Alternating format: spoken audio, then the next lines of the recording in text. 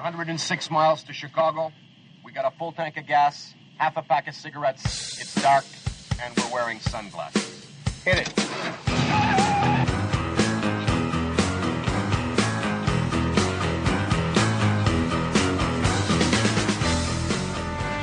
Hey everyone, so I am outside of Adam Schiff's office right now, and I brought him a gift. This is a gift to him for being a world-class liar. So I'm about to deliver it. Let's go in. Hey, how's it going? I brought Adam Schiff the gift, and I don't know if I can give it to him or not, but I got him this Pinocchio thing. Because after the impeachment today, I learned that he's a liar.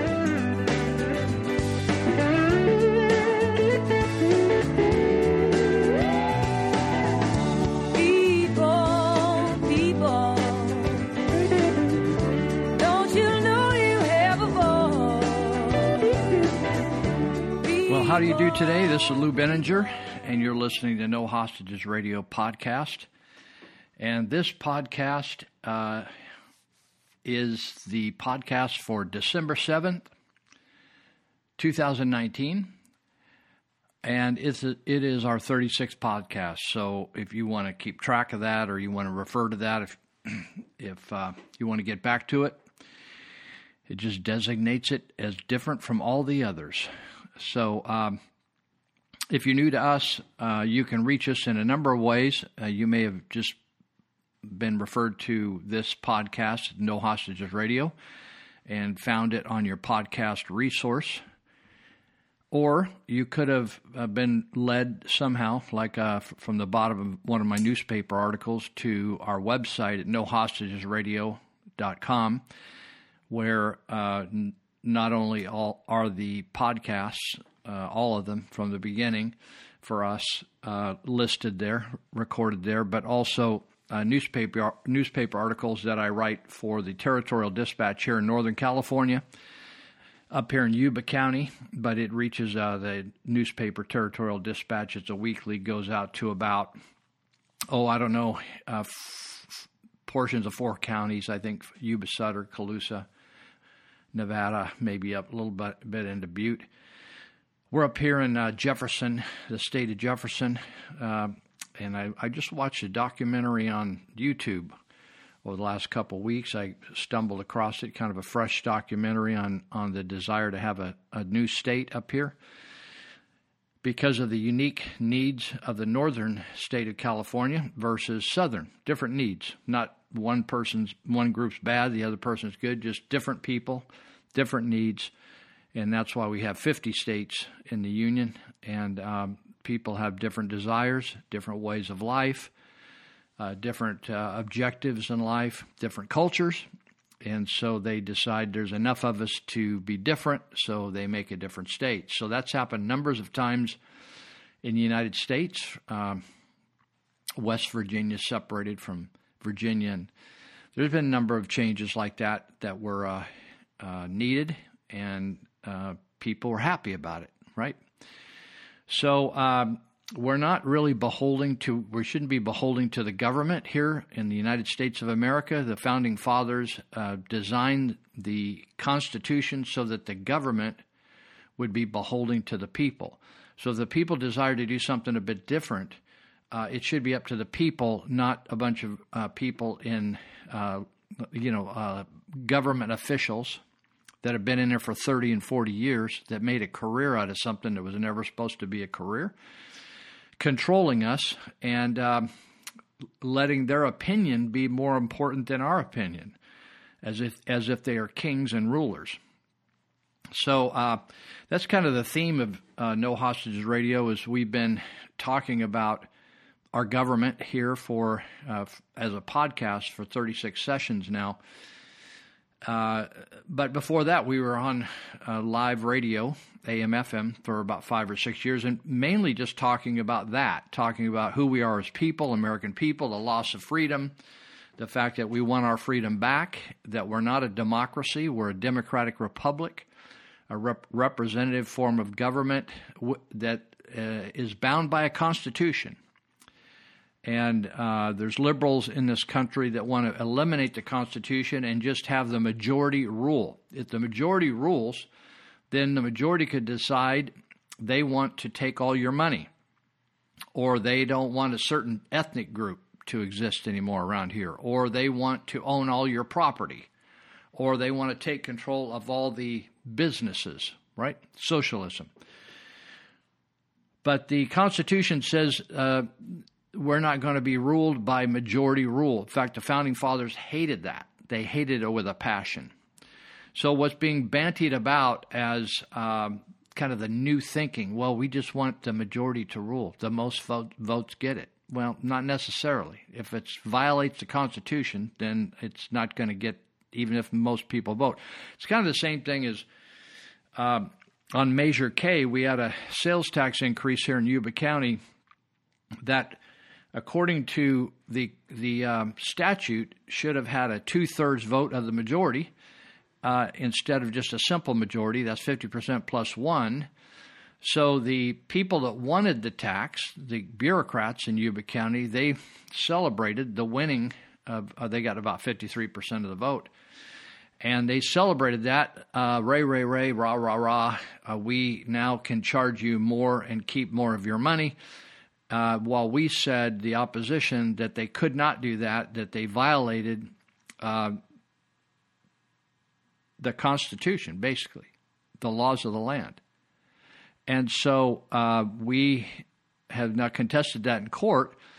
And even though they're charging the tax right now, we're saying to them that they are violating the law to do that, and we'll see what's going to happen with the appeal of that coming up.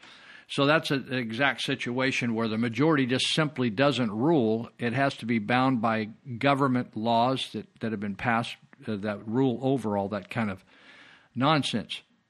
So I wanted to mention a couple of ways to contact me, and then we'll get into some other topics here. You can reach me on email at Lou, at nohostagesradio.com. And that is our website, nohostagesradio.com, if you want to go look at these articles I refer to every once in a while. You can also look at them at the Territorial Dispatch if you're living here in Northern California and you're interested in Northern California news. I know I'm reaching now different from the radio program we did for years that didn't always have the capacity to have live streaming and internet, all that kind of stuff. So now we're talking to people that are in other states. So you may not be interested in the specifics of what's going on here in Northern California, but you may be interested in the principles that are being violated that affect us all. So if you're listening from the United States of America, we're bound by a Constitution that our Founding Fathers wrote, and it was passed and has been accepted by all the 50 states. Over the years, as states became states and went from territories to states. And so anyway, and let me just finish up here. You can reach us at No Hostages Radio. You can also call me or text me at 530-713-1838, 530-713-1838. And we'll give you, if you have any questions or comments. And so we get a few comments and a few people that are really glad and people that are really sad at some of the things I say. But my friends got me into this years ago, talking to people through the media, thinking that I should state my point of view. That's what's beautiful about the United States still, is that we can state our point of view, although many people on the conservative end of things have become afraid of stating their particular point of view, their spiritual point of view, their conservative point of view, their disappointment in many of the ways of the government at this time, because they feel like there's going to be retribution, consequences, losing jobs, losing favor in their community, et cetera, et cetera. So there's a cost to it, right? And when you think about it, when has there not ever been a cost when you're standing up for something that you really believe is really right? I think more than we want to admit, we on the conservative side have we've absorbed some of the entitlement mentality. Maybe it hasn't been free money, but it's been free freedom.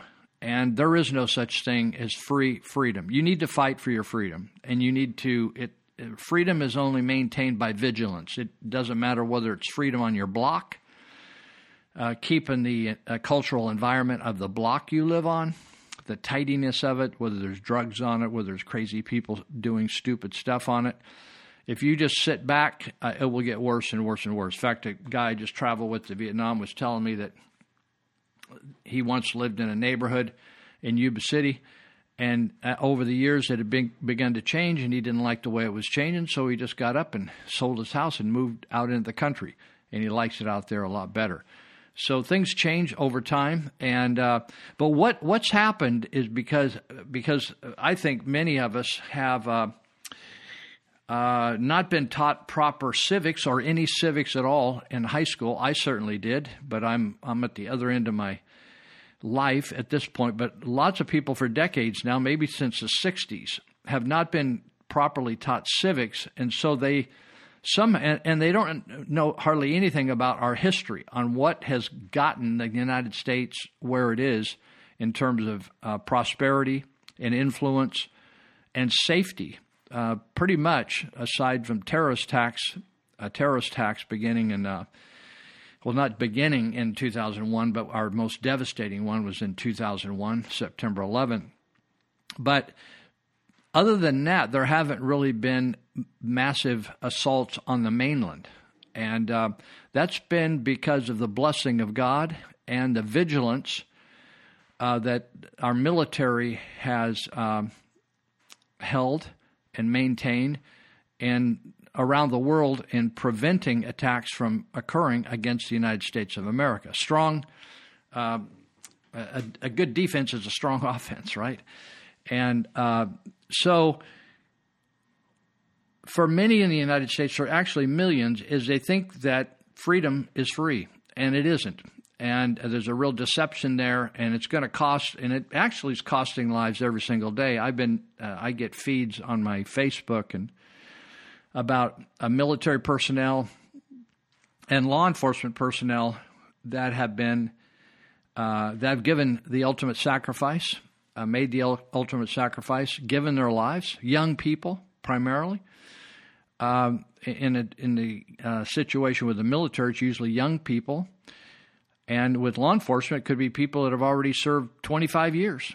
And but those different occupations were designed by God in the Bible and then also in our Constitution to protect the people from foreign invaders and from people that can't get along and behave themselves and follow the cultural norms and values of our communities that they have to be dealt with. If you're going to maintain, that's why people join in a community, to have some sort of protection and personal protection and protect their property rights. A lot of people don't understand that, so they don't know why the community operates the way it does. That's why we have a police force that should respond. Unfortunately, of late in California, I'll just speak for California, and you and other states have to judge your situation, is we have politicians right now that are handcuffing, if you will, law enforcement from doing their job. And more law enforcement, in fact, I just had a friend who went off on Facebook, he's a veteran firefighter here locally, about the government not doing its job, and firefighters and cops trying to do their job but being handcuffed by government, and there being murders and people lighting things on fire and nobody doing anything about it. Certainly they arrest people, but at that point, but they're doing nothing about the screwy culture that's been allowed to flourish, lawless culture in our area up here in Northern California of homelessness. They call it homelessness, really it's just a band of addicts for the most part. So anyway, if you want to reach out to us, you can, but we're going to have about 6 20-minute segments here divided up by some clips that I've set aside for you today, even though it's December 7th. the date of the attack on Pearl Harbor in 1941, and for a lot of you, it's just like that rolls off your memory pretty easy, but for a lot of young people, they have no idea what even went on that day, and it's really tragic and sad, but that's just the way it is, and so we need to reverse the curse of ignorance in our country. So even though we've passed Thanksgiving, I was in Vietnam on Thanksgiving. There's no turkeys in Vietnam. They eat everything else that moves over there, but no turkeys in the country. And they don't really celebrate. I think Christians are somewhat aware of it over there, but generally not. But what is really being celebrated when I left here 24 hours ago or so is Christmas, big time Christmas. They're singing, there's Christmas hymns or carols being played in all the stores in Vietnam, and the whole place is decorated far more than the United States in downtown Saigon. It's just an amazing phenomenon that happens in communist countries. People can sense the freedom, and even though they may not understand everything behind it, they are celebrating. And but I wanted to today. You're going to notice in the clips today a lot of focus on Thanksgiving, and I think there's been an all-out assault against the truth and the facts about how this country was not founded. I'm not. What I'm really talking about is how it all developed from the time that people left Europe, and we're looking at trying to figure out where's the rest of the world, what's going on in the rest of the world, and they had different thoughts about, well, there's a country over here, and you can go this route and get to here. And they were actually discovering, for Europeans, they were discovering what the rest of the world looked like, and they ended up stumbling over here into the Caribbean, South America, Central America, and up to what now is North America. And so I want to talk about today, some of that is the defrauding of the founding of America by Europeans, and also talk about the propagandizing of Thanksgiving by the public school system. So I have some clips on that we're going to play today. Even though we passed Thanksgiving, I think it's a critical thing to expose the propaganda and the lies of the teaching profession and liberal politicians in this country. And I'll focus some on California, of course, because that's where I'm sitting. But I think it's very important that we fight back, and people need to stand up for what they believe, or they're not gonna benefit by what people used to believe, what our fathers, what my dad and parents fought for, and they paid a lot. My father didn't die, but he paid a lot. He paid 4 or 5 years of his life during World War II. And so it's important that people understand the cost that is going on. So Thomas Jefferson said, a government big enough to give you everything you want is strong enough to take everything you have. I'm going to say that again. A government big enough to give you everything you want is strong enough to take everything you have. And I wanted to look at another little thing I had here, but I can't find it right now. Here we go. This is where we are as a people in the United States. We have there are 3 types of people who make things happen, people who watch things happen, and people who don't know what's happening. We have a huge group that has been intentionally created to not know what's happening, and that is the generation after generation of school students that are dumbed down, that don't know our history. When you don't know where you came from, you can't figure out how to get back there, and you don't know what existed, what made you who you are. You lose your sense of continuity, and you are, in a sense, lost. There are people who make things happen, people who watch things happen, and people who don't know what's happening. So right now we have a huge a number of people in the United States of America who don't know what's happening. And we had another huge group that just watch things happen. They just think that it doesn't make any difference what they do if they just do nothing, that things are just going to somehow work out. But there are people who make things happen, and that's people like that have, instead of like people we've elected at office from around the United States who are supposed to be taking care of business in Washington, and the ones that are anti-Trump, both in the Conservative Party and the Liberal Party, has spent the entire term of Trump's presidency blocking everything and trying to cause a tumultuous overthrow without firing a shot in the U.S. government. And those people are trying to make things happen. And there's other people that are just going to their cocktail parties and their Christmas parties and trying to, just get more and more money and more stuff instead of like fighting for the quality of life we have, because your stuff can be taken away from you in a heartbeat when the foundation that everything is built upon is eroded. So I'm going to play you a clip right now. It's called Americans Celebrate Thanksgiving by the Macaulays, and they run an operation that educates you about the Constitution. It's called Institute on the Constitution, and they're going to talk about Thanksgiving, and we'll be right back. Captain, can you get her to call me? Though I may be far gone, know that she's my only desire.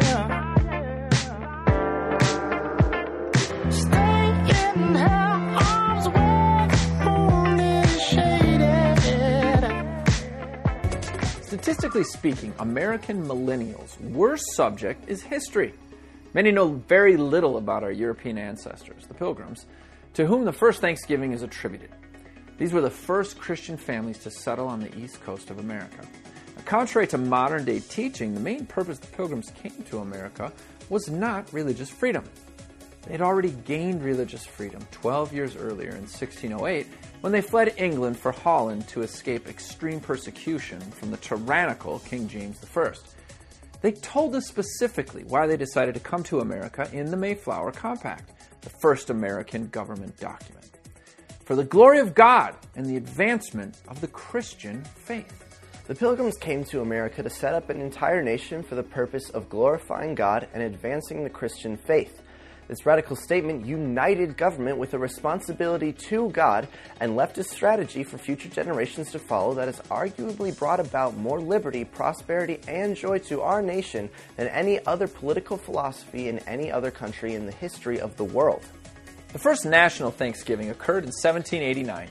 According to the Congressional Record for September 25th, immediately after approving the Bill of Rights, Mr. Elias Boudinot said he could not think of letting the congressional session end without offering an opportunity to all the citizens of America to render their sincere thanks to Almighty God for the many blessings He had poured down upon them.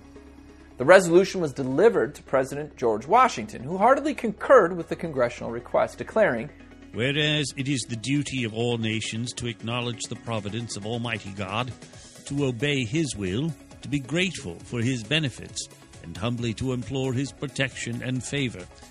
Now, therefore, I do appoint Thursday, the 26th day of November, 1789, that we may all unite to render unto Him our sincere and humble thanks for His kind care and protection." For years after, Americans were delivered from countless perils, received many victories and blessings, prospered beyond any country, and soon everyone envied the American dream that God had given to persevering Americans. America started becoming self-sufficient. We increased in knowledge, built powerful bombs, and decided we had arrived. We had no problems to overcome. We became like spoiled children. It was all about us, and if we weren't blessed in the way we wanted it, we blamed the God we at one time thanked. Thanksgiving became a holiday, a day off work to eat until we were stuffed, watch the football game, and bless ourselves.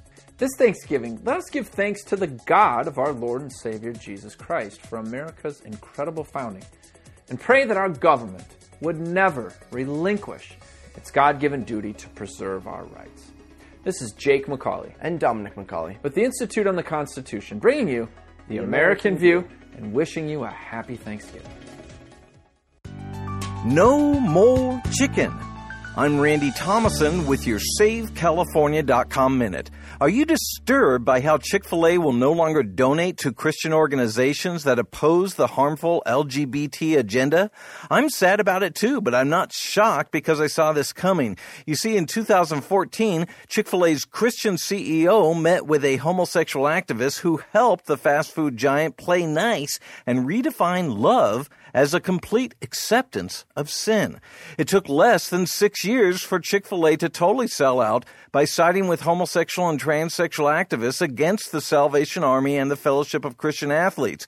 It's high time for us to cling to what's right and shirk what's wrong. As for me, I'm sticking with the Bible and telling Chick-fil-A to take a hike.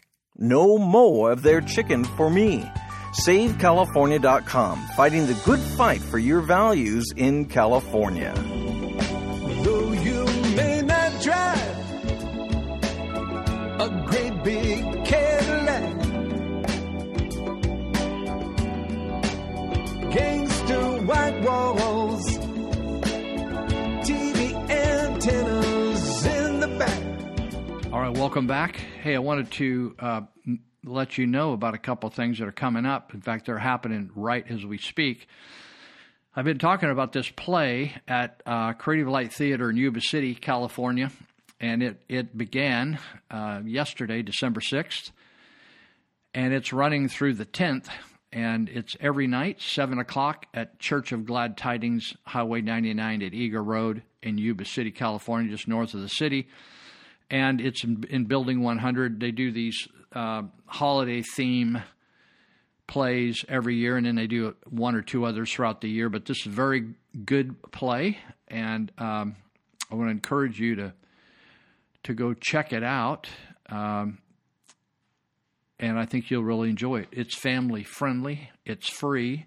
There'll be a nice intermission, probably some refreshments, and it's no podunk kind of humbug church play. It's a professionally done play from the set to the script to the unique music, new music. Everything's great theme. So you can go there and just pop in. I'd go there a little bit early, before 7, and get up towards the front where you can see real well. It'll hold several hundred people, and it'll be a great time for you, a good memory for you and your family.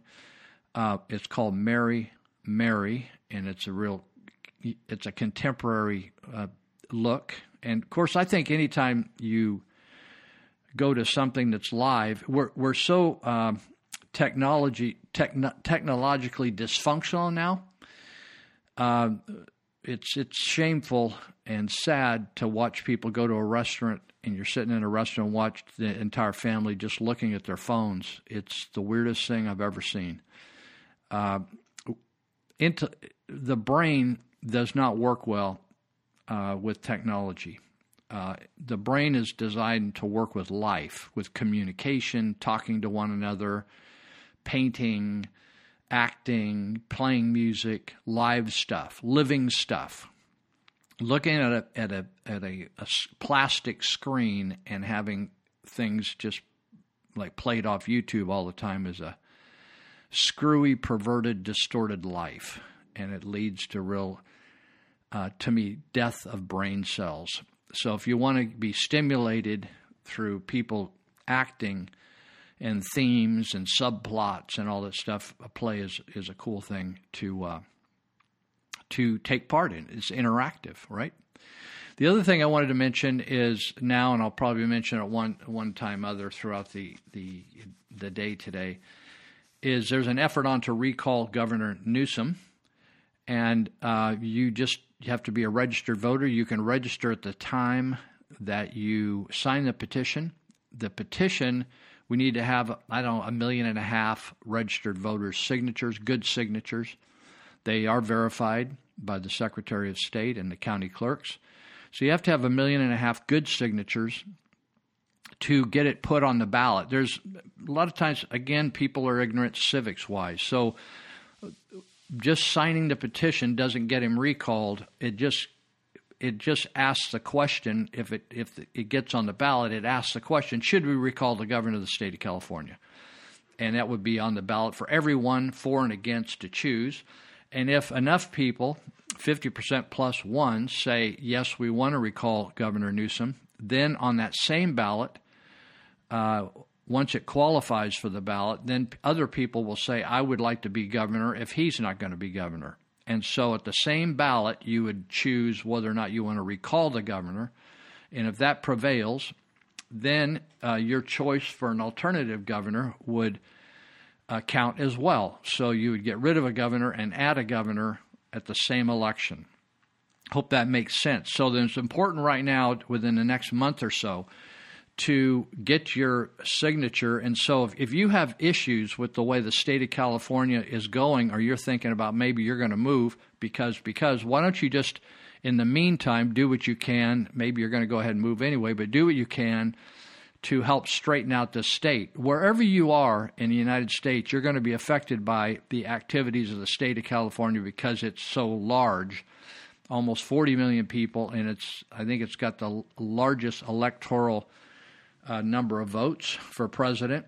So however California goes, you're going to have some sort of impact where you are, and it's certainly the negative effects of what's going on in California in terms of socialism is going to have an effect everywhere. In fact, when you have socialists that move out of California because the rent's too high here, the property taxes are too high, you're going to get a socialist moving into Nevada, or communists moving into Nevada or Arizona or Utah or Idaho or Missouri or Texas, wherever.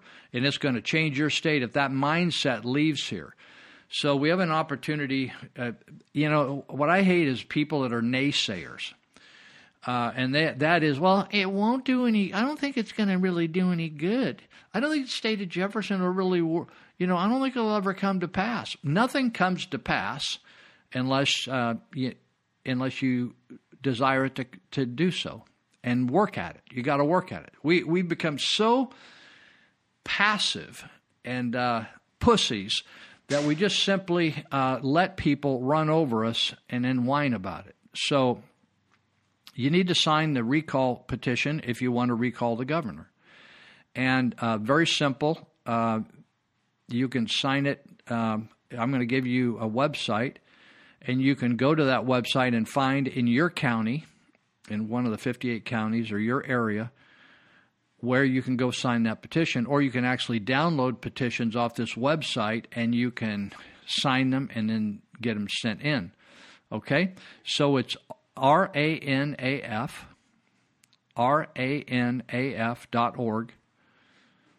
and that's the website to find out about recalling Gavin Newsom, RANAF.org, and you can get it on.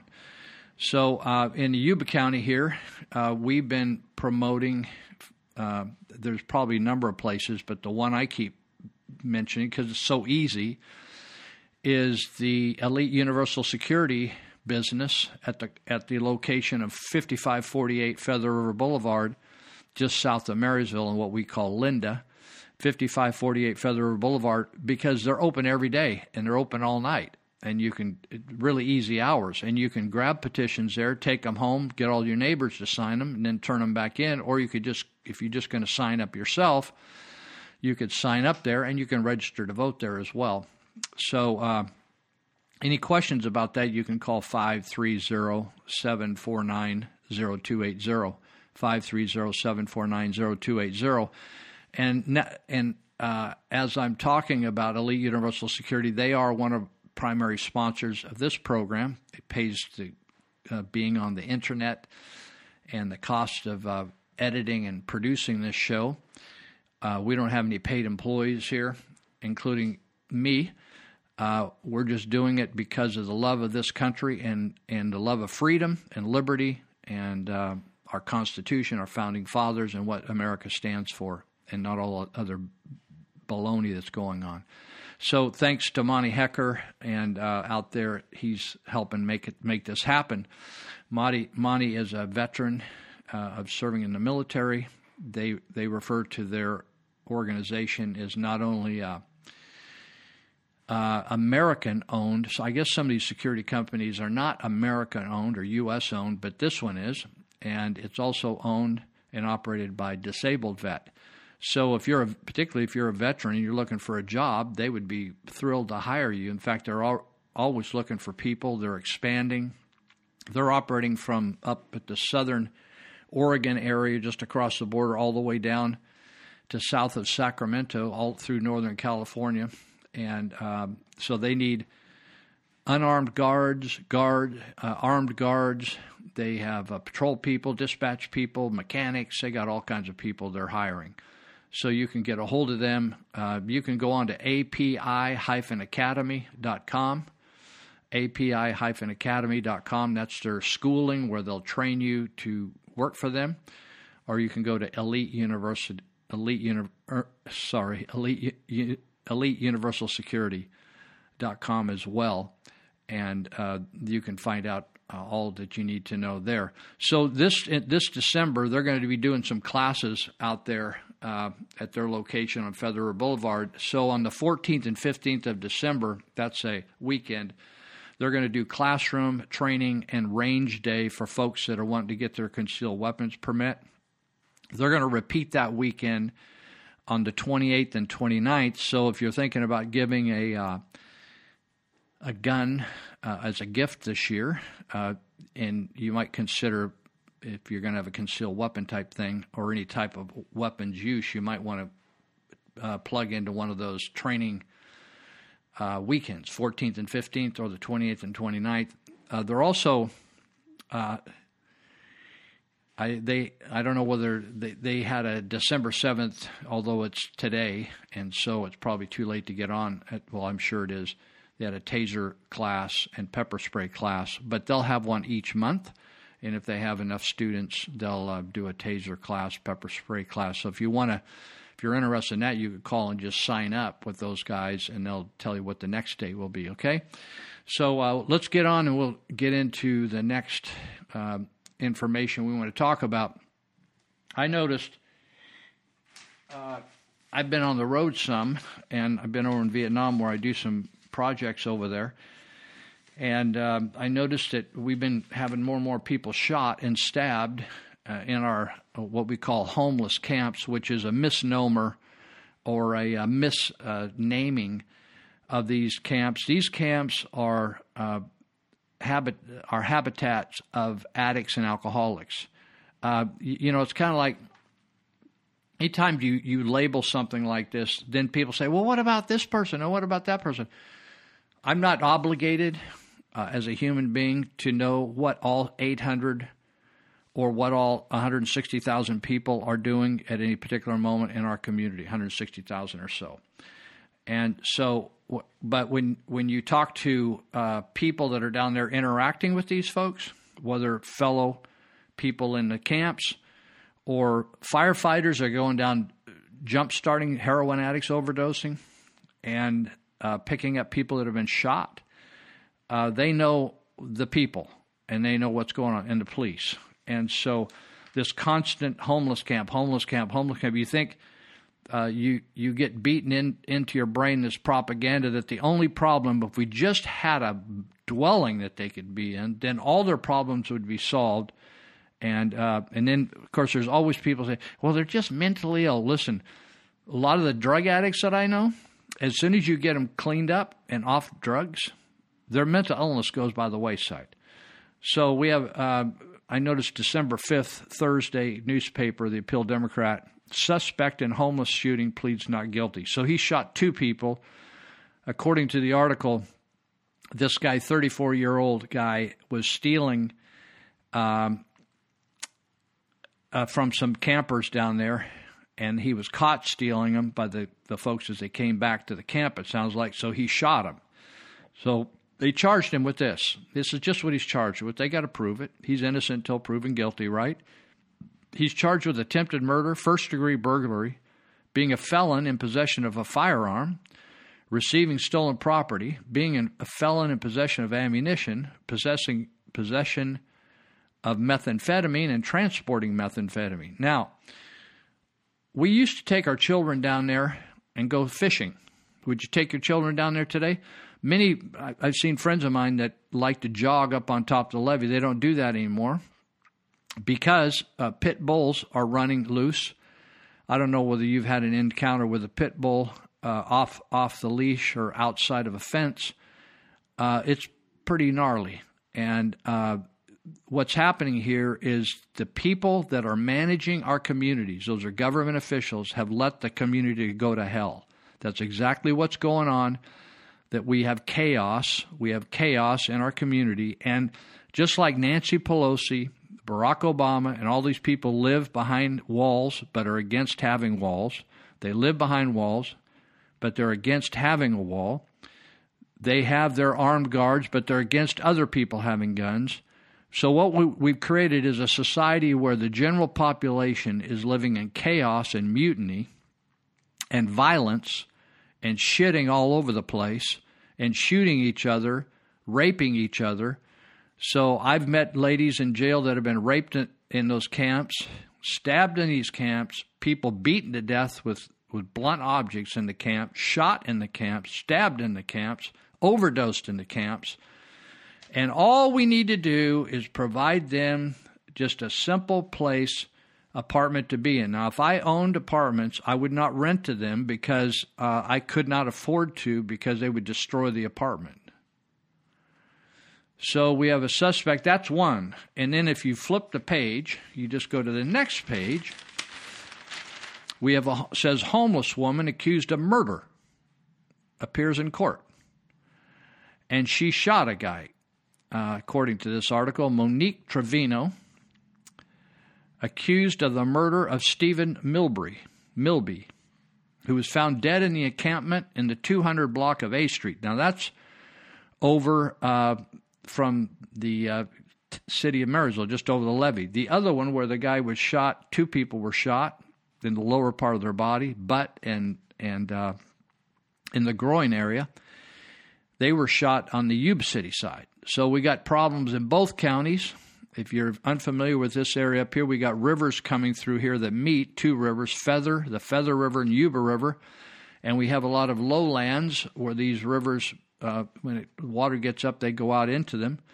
They used to be wonderful areas to take your dog, to take your kids, just explore, go to the river. People are sport fishing up and down the river. And now it is just total chaos and just looks like a big funky dump down there. So that's what's going on down there. And they're both counties now, or cities, are trying to figure out an ordinance to actually get people to behave laws that all the rest of us have to behave, right? So what the federal judge has done is allowed a certain group of people in our communities to do whatever they want, right? They just do whatever they want. And what we have in California, because of stupid voters reducing the penalties on lawlessness, and the California representatives, our senators and assemblymen, being stupid and allowing people that are making a living at ripping people off, beating people up, stealing, carjacking, raping, letting them out, we're creating a very unsafe environment. And it's interesting, we have beautiful Riverfront Park that was helped put together by a pediatrician in town, Dr. Leonard Marks. And, you just wonder how far this is going to go, where you can't go here and you can't go there if you're a single person, or you're a young person.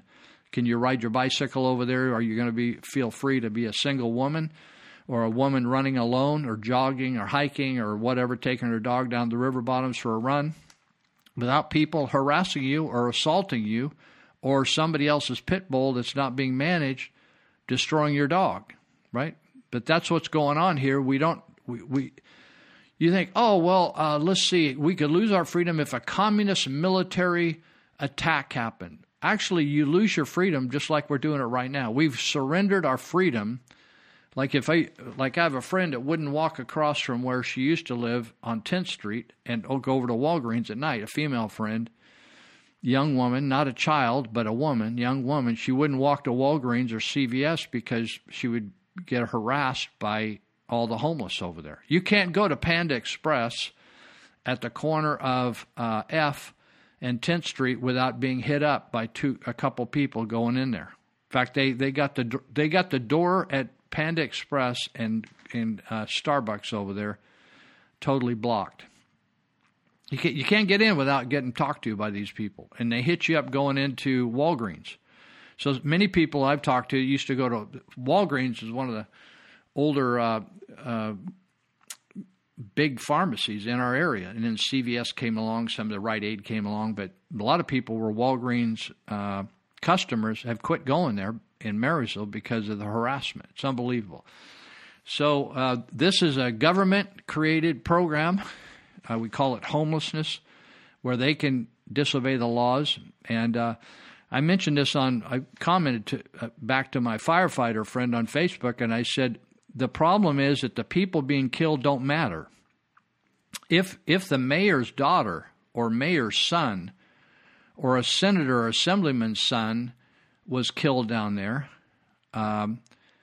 or had his kid down there and the guy got chewed up by a wild pit bull, you may get more interest at the upper level. If Gavin Newsom's daughter or son was murdered by an illegal alien or homeless person, they may take it more seriously, but they don't because they're all protected. They live in a different world than the average person does. That's typical of socialism around the world. You have very, very rich people who have all the protection that all of us should have, but they won't allow it, and they expose us to all this kind of, whether it's disease, whether it's assault, whether it's theft, whether it's egregious taxes, whatever. So we're going to be back here. We're finishing our second segment. Let me tell you what's happening so I don't throw you. This is another clip. 5 facts about Thanksgiving that the left won't tell you about. We'll be back in just a second, and we'll keep plugging along here. Thank you. Baby, let's cruise away from here.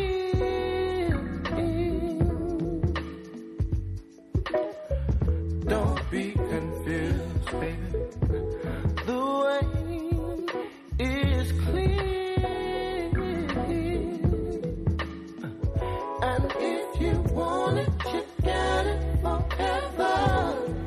Oh, just for the one night stand, baby. Happy Thanksgiving, the time of year when social justice warriors hashtag thanks but no thanks and tell us we should not celebrate Thanksgiving because it is a holiday glorifying the genocide of indigenous peoples by white imperialist men, and the whole day is a bunch of capitalist BS. These social justice warriors are so woke they prefer the rabid materialism of Black Friday, I guess. But here's what really happened on the first Thanksgiving, what the history books won't tell you about Squanto, the Pilgrims, and the New World. 5 facts about Thanksgiving the radical left does not want you to know. Fact number 1. Squanto was a Christian. That's right. The Native American Squanto had been sold into slavery as a boy, taken to Europe, where ultimately Christian monks converted him to Christianity before he returned to America. In fact, before Squanto died, he asked the English governor to pray for him so that he could, quote, go to the Englishman's God in heaven, end quote. Fact number 2. The Pilgrims who fled religious persecution in Europe and came to America did not commit genocide against Squanto's people.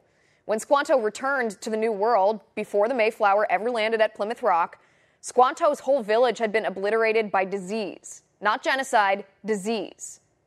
Fact number 3. It wasn't just the Native Americans who were decimated by disease. No. The settlers suffered this same cruel fate. Half of the Pilgrims died in the first winter alone from disease and also from starvation because they didn't know how to farm. That's when Squanto taught them how to farm. And then, after their farming came to fruition, the settlers in Squanto celebrated with a big feast, the first Thanksgiving for the bountiful harvest. You would think that'd be all, but no. The truth about the first Thanksgiving is that it also taught us fact number 4. Socialism and communism do not work, even when it's practiced by good Christian men with sincere motives. It didn't work for the settlers. Governor William Bradford learned that the hard way after he set up a collectivist society in the New World. The people refused to work when they knew they'd be taken care of by the commune. Other people didn't want to work if their work was being given to freeloaders, and theft became rampant. Which brings us to fact number 5. In fact, after Squanto taught the Pilgrims to farm, what made the settlers succeed in the New World? Well, they abolished their socialist-style society and returned to freedom and liberty and individual property rights and a sincere belief in a Christian lifestyle. But the radical left would like you to forget that. Maybe the social justice warriors don't want you to know about the failed socialist experiment right here in America, so they obscure the truth about the history of Thanksgiving by pretending it's a celebration of genocide. But that narrative, in liberal history books, on college campuses, and parroted by radical leftists, is a historical lie. We need someone on that stage who has the ability to go toe-to-toe with Donald Trump and someone who has the ability to rebuild the Obama coalition and bring the party and the nation together. I believe I am that candidate. Girl, bye. I know you did not just say that you want to rebuild the Obama coalition to bring America back together. Obama messed up America. Obama divided America. Obama put America in debt. You want to rebuild that? There is no rebuilding nothing. Obama didn't build nothing for you to rebuild. What are you? Kamala, let me talk to you real quick, okay? You need to step down, okay? You need to end your campaign. How are you even on stage? You polling at 3%. How they let you on stage? Who did you pay to, or who did you well, we know what you did with Willie Brown and how you got to your career started. How in the world did you get on that stage? Sometimes the greatest way to say something is to say nothing at all. Sometimes the greatest way to say something is to say nothing at all. Sometimes the greatest way to say something is to say nothing. All right. You know, one of the things I've noticed with the whole politically correct thing that isn't correct at all, it's actually the whole politically correct thing is insanity. The whole woke thing is so stupid and embarrassingly immature. But I notice now that we just, words that used to mean something in our society like winter, fall, summer, spring, which were just transitions in the weather that we all knew were coming. It was no big deal. We changed our clothes out. We pulled out the winter clothes. We winterized our houses. We cleaned out our gutters. But now we no longer can have a rainy season. Now we call these rains when like for instance, I'll have a forecast. I was watching the forecast from Vietnam, hoping that it would rain some because I didn't, my sprinklers are not on automation. So instead of having somebody come over, I didn't want to bother having somebody come over, turn on the water. I thought, man, if it just rain a couple times. Well, it did, thank God. So, but I just consider, because I was raised with rain and sun and summer and winter and that. And now we have, when it rains, now we have, do you notice on texting and Facebook where people go OMG? Oh my God, right? That's the initials are oh my God, I think, right? Isn't it interesting that we live in an oh my God world now, where when I was raised with the greatest generation, right? Prior to the baby boomers, the ones that went through the Depression and World War II, there just weren't many oh my God. And when you get your lungs kicked out in war and depression, there's not much worse that can happen to you. So you're not a sissy and a pussy, and you get up in the morning and your car blows up, or this happens or that happens. It's just not the end of the world. You're tough. You're battle tested. You're not an oh my God sissy. But now we have atmospheric rivers. It's just a rainstorm, but they call them atmospheric rivers. Now it's like everything is Armageddon. Everything that happens is Armageddon. Some conservative's going to speak at the Berkeley campus like Ann Coulter, and it's an OMG. oh my God, I don't think we can take it. I don't think I can go. I was going to go to the campus tonight to study, but I don't think I can handle it. It's just too.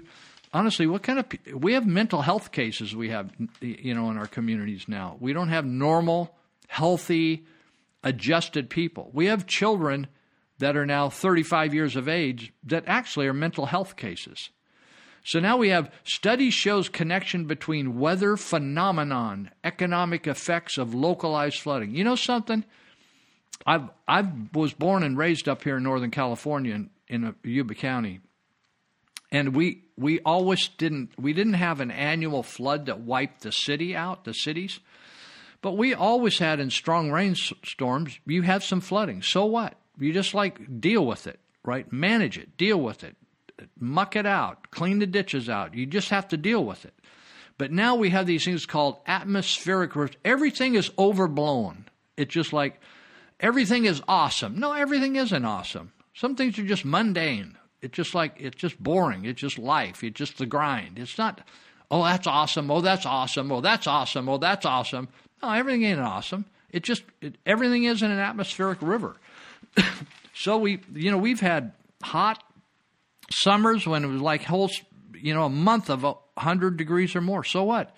It's not, oh my God, it's just summer. Just summertime. Get over it. So I just think that the whole thing is a bunch of people trying to run this country that are they're just fragile mentally. It's just they just can't handle a rough day. They got to have everybody kissing their rear end. It's just crazy. All right. So let's see, where are we headed here? All right. I love this. I love this lady, and Candace Owens. Every once in a while, when these black charlatans that are trying to make not trying to, they've made millions of dollars. They made a career off creating racism.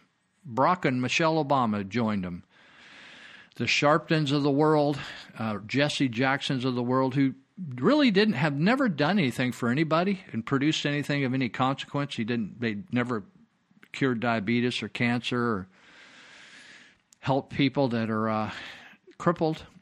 But every once in a while, then we'll have a black new leader come along, like a young woman named Candace Owens. And, and contrary to Barack and Michelle, who were born with a silver spoon in their mouth, right? This gal came up the hard way, being raised in difficult circumstances, right? And so she says, to the people who fly private but lecture us about the environment, to the people who live in gated communities but lecture us about building walls, to the people who travel with armed guards and lecture us about guns, your bottomless hypocrisy is why America chooses Trump. And that's it. It couldn't have been said with fewer words or simpler or clearer than Candace Owens. She's just a very clear voice for humanity. She happens to be black, but she is a clear voice for our founding fathers. This is another one I loved. I picked this up a couple weeks ago. After 146 years, the Ringling Brothers Circus is closed. Do you realize now that circuses are not woke? They're not politically correct. It's wrong to have a circus where you train an animal to do a certain thing. It's unkind and abusive. So after 146 years, the Ringling Brothers Circus is closed. And the funny thing is a photo of all these people dressed up as circus acts and clowns and stuff. It says they couldn't compete with the Democratic Party. Don't you think that's amazing? But it's the way it is. It's just the way it is. The Democratic Party is they're out of their minds.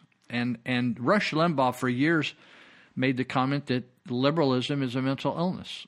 And I used to think maybe that was an overstatement. I don't think it is at all. It's an understatement. This is the crazy things that go on this is when government is insane. There's a picture of I remember, let me back up and say there used to be a guy that had a very successful talk show down in San Diego. His name is Roger Hedgecock. At one time he was mayor of San Diego, and then he became a talk show host, and then he was national talk show host for a while, and then he quit doing that after a number of years. But his popularity peaked, I think, when he was really addressing local issues in San Diego. And they've had some devastating fires down there, and he brought up the bureaucratic dysfunction of the state of California in fighting fires. And he was saying how there were all kinds of tankers or airplanes that could have fought some of these devastating fires that were horrible down when he was on the air in San Diego. And he said they just sat on the tarmac and no one used them because of bureaucratic dysfunction in the state of California, and could have prevented a lot of the damage that was the outcome of this non-fighting of the fires. They handcuffed themselves. It's kind of like going to war and not letting people shoot when they needed to. So there's a picture of a single engine plane that is a firefighting plane that can land on water and load up and also then take back off and dump. So it's let me just read this to you. This is fascinating. I didn't know this. Said the owner of this airplane is based in Chico, California. Now that's just below where the Camp Fire was, and completely destroyed. I think it's the biggest fire in recent history in the United States. Paradise, California, completely wiped out. Over 80 people died. The owner of this airplane, it says, based in Chico, California, which is next to the Camp Fire that has destroyed thousands of homes and more than 1,000 people are still missing. I don't know whether that's true or not, but a lot of people were at one time. The airplane is an Air Tractor 802. Air Tractor 802, designed for firefighting. I thought, I've never seen one look like this picture here. And it says, this is this man's business, is he owns these planes and then he rents them out or uses them, or deploys them around wherever there's fires. He said, this writer said, there's 8 of these planes based at Chico Airport where this guy's business is. And he contracts with firefighting in many other states. He notified the guy that owns this business, he notified CAL FIRE as soon as the fire started in Butte County, and told them he had 4 airplanes ready to go and could use the water from Oroville Dam. In other words, you've seen planes that could land on the water. So this plane has the ability to land on the water, suck up the water, and then take off and dump it on the fire. Pretty cool, huh? And it's not like one of these big jet airliners. It's more like a beefy crop duster looking thing. And so he had 4 airplanes ready to go, but he was turned down because his airplanes are single-engine airplanes, which are not allowed in the state of California for this purpose. Now this is what Roger Hedgecock was talking about years ago. So we would rather have entire areas of our community destroyed rather than using every device that has been proven successful, every type of mechanical device, whether it's a fire truck, fire engine, helicopters, jet airplanes, whatever, to stop fires. So we've handcuffed ourselves. And so something to think about, just more and more dysfunction. Hedgecock brought this up, that I don't know whether these planes, there were some planes located at Camp Pendleton, the Marine base that they could have used. Or, in other words, when you look at an area, there's lots of resources, whether they're military resources or state resources or private resources. I have a friend that works in the fire prevention business, and he used to work for CAL FIRE. Now he's in the private business. But it's up to the government to properly manage and deploy these various services. Why? They're supposed to be serving us, right? So this is interesting, and some of you may not know this, but it gives perspective on the Trump victory. And so the title of this, for all the people who fell asleep in civics class, this guy says there are 3,141 counties in the United States. There happen to be 58 in California. 3,141. Trump won 3,084 of them. Isn't that amazing? He won 3,084 of 3,141 counties. You think, well, how did he lose the popular vote? Clinton only won 57 counties in the election in the whole United States. However, there are 62 counties in New York State. Trump won 46 of the 62 counties in New York State. Clinton won 16. Clinton won the popular vote by approximately 1.5 million votes. Now, that's being disputed because that she probably wouldn't have won those votes, according to even liberal tech scientists, by a guy named Epstein. He's a tech scientist, and he said that Facebook and Google confused people and persuaded them that probably up to 10 million votes were twisted around and illegally influenced to Clinton. Clinton won the popular vote by 1.5, according to this, 1.5 million. In the 5 counties that encompass New York City, so you can just see, could New York City sway the vote, the presidential election, if you didn't have the Electoral College? Absolutely. In the 5 counties that are in New York City, Bronx, Brooklyn, Manhattan, Richmond, and Queens, Clinton received over 2 million more votes than Trump. Clinton won only 4 of the counties. Trump won Richmond. Therefore, these 5 counties alone more than accounted for Clinton's winning the popular vote. Just 5 counties accounted for the entire margin of victory on the popular vote for Clinton. Just 5 counties of 3,141 counties in the United States. That's what the Founding Fathers didn't want to go by just whoever got the most people voting, because in other areas that are sparsely populated, those people, they didn't want those people to be ruled by urban dwellers, right? That's what's happening in Northern California by L.A. controlling Northern California on the state level. These 5 counties in New York City comprise 319 square miles. For instance, comparatively so, Yuba County is 644 square miles. These 5 counties comprise 319 square miles. This is how densely populated this is. The United States is comprised of 3,797,000 square miles. When you have a county that encompasses almost 4 million square miles of territory, when you have a country that encompasses 4 million square miles, it would be ludicrous to even suggest that the vote of those who inhabit a mere 319 square miles should dictate the outcome of a national election. Now, this is what the Democrats are pushing for, advocating. They want, the 5 counties of New York and a couple of counties in California to choose the President of the United States, and to hell with the rest of you. That's what they want. So large, densely populated Democrat cities, New York City, Chicago, L.A., shouldn't and were never intended to speak for the rest of the country. They have a voice, but that's it.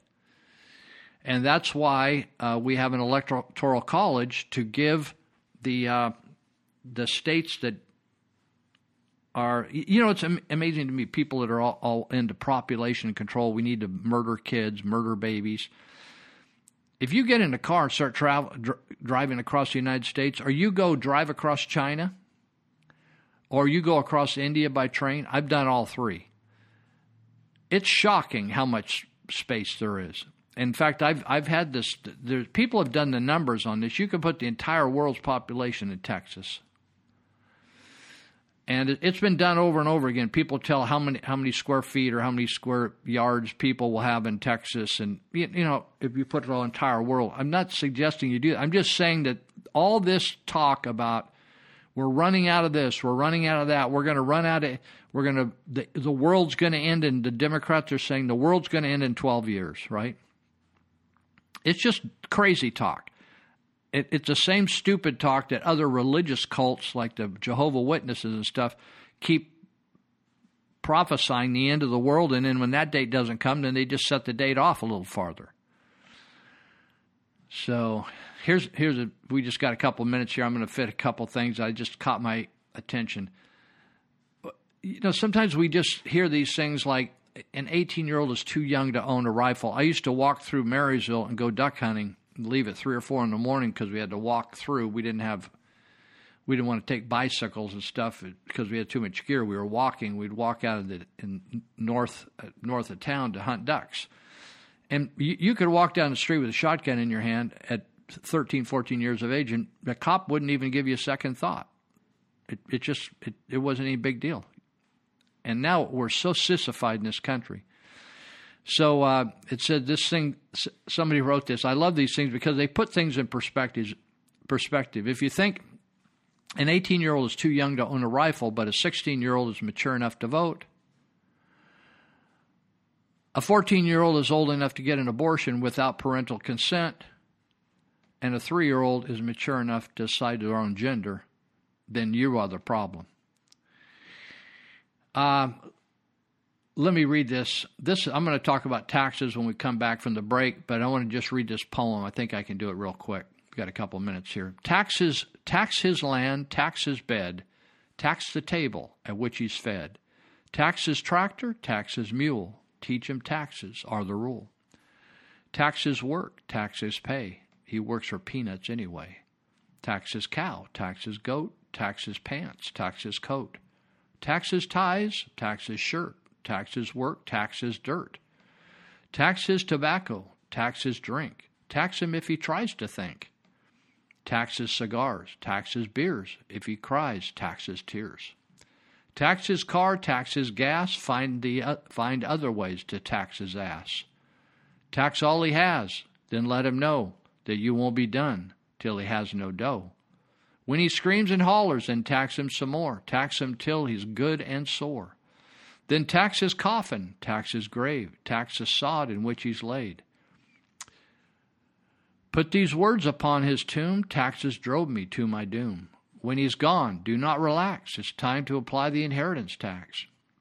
Accounts receivable tax, building permit tax, California driver's license, cigarette tax, corporate tax, dog license tax, excise tax, federal income tax, federal unemployment tax, fishing license, food license, fuel permit tax, gas tax, gross receipts tax, hunting license tax, inheritance tax, inventory tax, IRS interest, another tax, liquor tax, luxury tax, marriage license tax, Medicare tax, personal property tax, real estate tax, service charge tax, Social Security tax, road usage tax, recreational vehicle tax, sales tax, school tax, state income tax, state unemployment tax, telephone federal excise tax, telephone federal universal service fee tax, telephone federal state local surcharge tax, telephone minimum usage surcharge tax, telephone recurring and non-recurring charges tax, telephone state and local tax, telephone usage charge tax. Telephones. Utility taxes, vehicle license registration tax, vehicle sales tax, watercraft registration tax, well permit tax, workers' compensation tax. Now, one of these taxes existed 100 years ago, and our nation was more prosperous than it is today. So, irony, here's one. We just had another climate conference, and our Democrat friends got in their individual little planes and didn't feel any concern about their carbon footprint and all flew over there. Democrats, so check this out. Democrats flew to climate conference to discuss penalizing people who use air travel. My. Will we do anything about it? Well, you could if you wanted to. But we'll see. We'll be right back. It's amazing how you knock me off my feet. Every time you come around me, I get weak. No, nobody ever made me feel this way. No, you kiss my lips and then you take my breath away. So now I wanna know.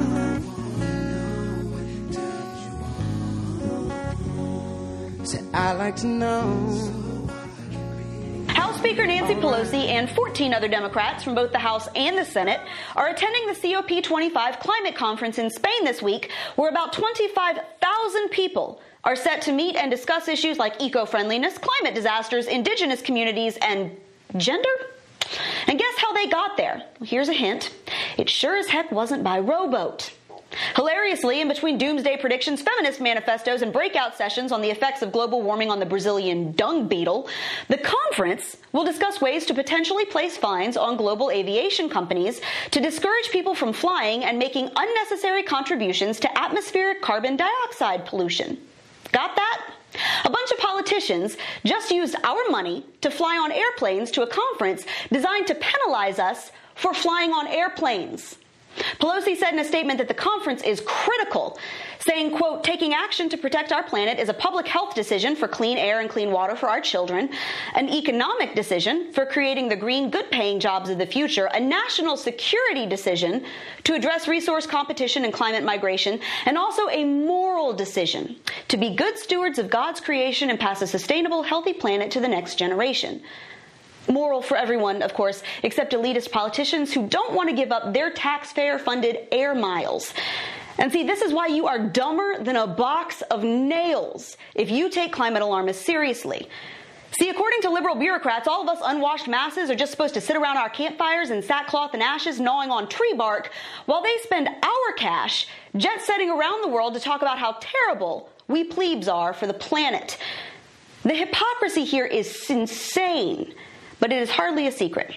This house right here, it belongs to Leonardo DiCaprio, climate alarmist in chief. It's an $11 million property in Malibu. You know, one of those places that are just supposed to fall off into the sea any day now? Yeah, Mr. Apocalypse Now owns a house on it. He also wasn't concerned enough about ocean levels rising to keep from dropping $1.75 million on a private island in Belize where he plans to build a luxury resort. But it's totally okay because it'll have solar panels on the roof. And celebrities and politicians who love lecturing the rest of us on climate change seem to really, really love big energy-sucking mansions and super swanky beach homes. Here's Lana Del Rey's Malibu Beach House. It's just one of her 3 properties, by the way. Here's John Kerry's spread in Martha's Vineyard. John Travolta's house includes a runway for his 5, count them, 5 airplanes. Now, just to be clear, I don't really give a rip if you want to buy a house in La Jolla. If you made $1 billion starring in a bad rom-com or lip-syncing at Madison Square Garden and you want to spend it on a 17,000 square foot monument to yourself, honestly, that's fine by me because I'm not a socialist. But if you just took your private jet to your private mansion on your private island that sits empty 9 months out of the year, you don't get to lecture Barbara from the Burbs for driving her kids to soccer practice in a pre-owned SUV.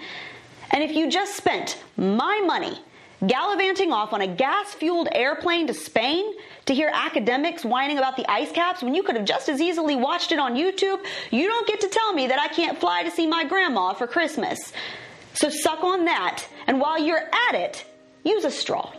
You can reach me by railway. You can reach me by trainway. You can reach me on an airplane. You can reach me with your mind. You can reach me by caravan. Cross the desert like an errand man. I don't care how you get here, just get here if you can. All right, we're in our 4th segment now, and I made that little poem, did that little poem for you. But I wanted to, as a sort of setup, to talk about some of the tax challenges we have here in California. And I can't speak for those. I'm not that knowledgeable, so I can't speak to the folks out there in the other states that we are reaching. But you're eventually going to face these problems that we're facing in California. And the big problem is a lack of understanding and a lack of knowledge. And so it's possible for politicians and special interest groups with a lot of money to put on a propaganda campaign. And when I say propaganda, I mean they're not telling the whole truth, nothing but the truth. So help you God. They just tell portions of the truth. And they blast with a lot of money. They have millions of dollars, unions, special interest groups, environmental groups, And so they sway the voters because they don't know what the voters don't know what they're talking about. They don't know the truth. And it's what we proved in Measure K, the sales tax increase here, was that a small group of people with the truth and with knowledge could hold off and fight when we really didn't even form a campaign committee and didn't even have any funding. We went against probably $500,000 in funding, and we may end up defeating this tax. It's cost a lot. It's cost a lot. In fact, as of December 5th, the tax has now removed $3 million from the pockets of Yuba County residents at the tune of about $10,000 a day they're taking illegally from Yuba County residents. And the county, after losing the Measure K court case, after they won by 53% of the vote, and they should have won by 66.6% of the vote, Judge Stephen Barrier, a longtime judge in Yuba County in the Superior Court, ruled in favor of the anti-Measure K people, but the county then appealed it to a higher court in Sacramento, and it takes a long time to get into court on an appeal. And so in the meantime, this is how totally biased and criminal the laws in the state of California are against people opposing government taking money out of their pockets. So you would think if you won in court at the local level, you should be able to stop a tax being taken away from you, right? Taken from you or being assessed on you. But no, that's not the case at all. You have to, a win is only a win when the opposition quits appealing. So instead of holding the tax in abeyance and not taxing the people, they're actually taxing the people. And then the next question you would have, well, what if it's been illegal all along? How do people get their money back? Well, that's an impossibility. And if you ask the county, they have nothing to say about that right now. Even though the county is going to benefit. This is totally, it's kind of like saying this. A person does a home invasion in your house. They take your valuables, they beat you up, take your valuables, and leave.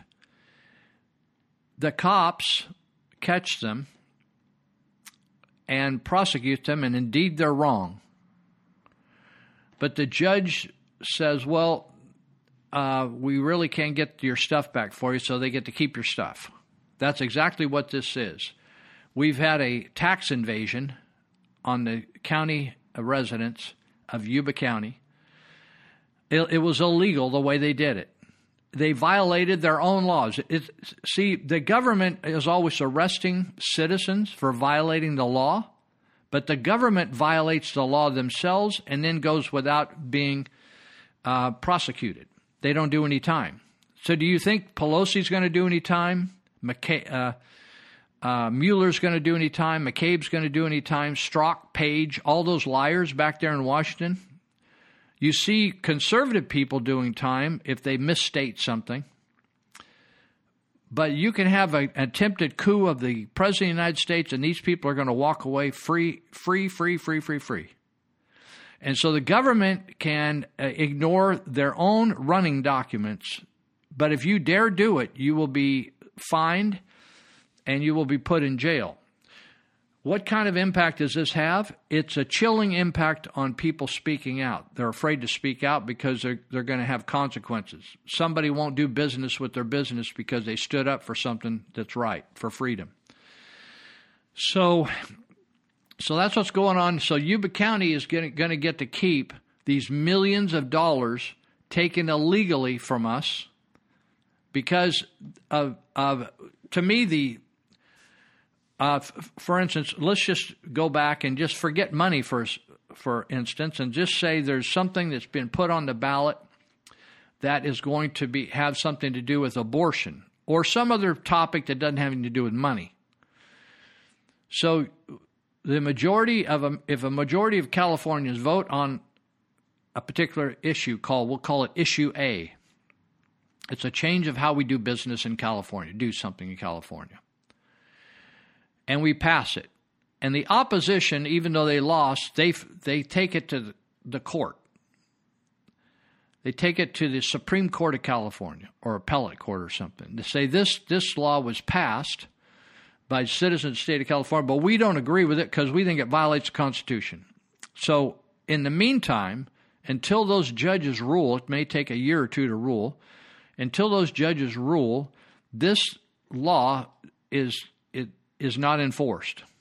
That's the way it works in non-money laws.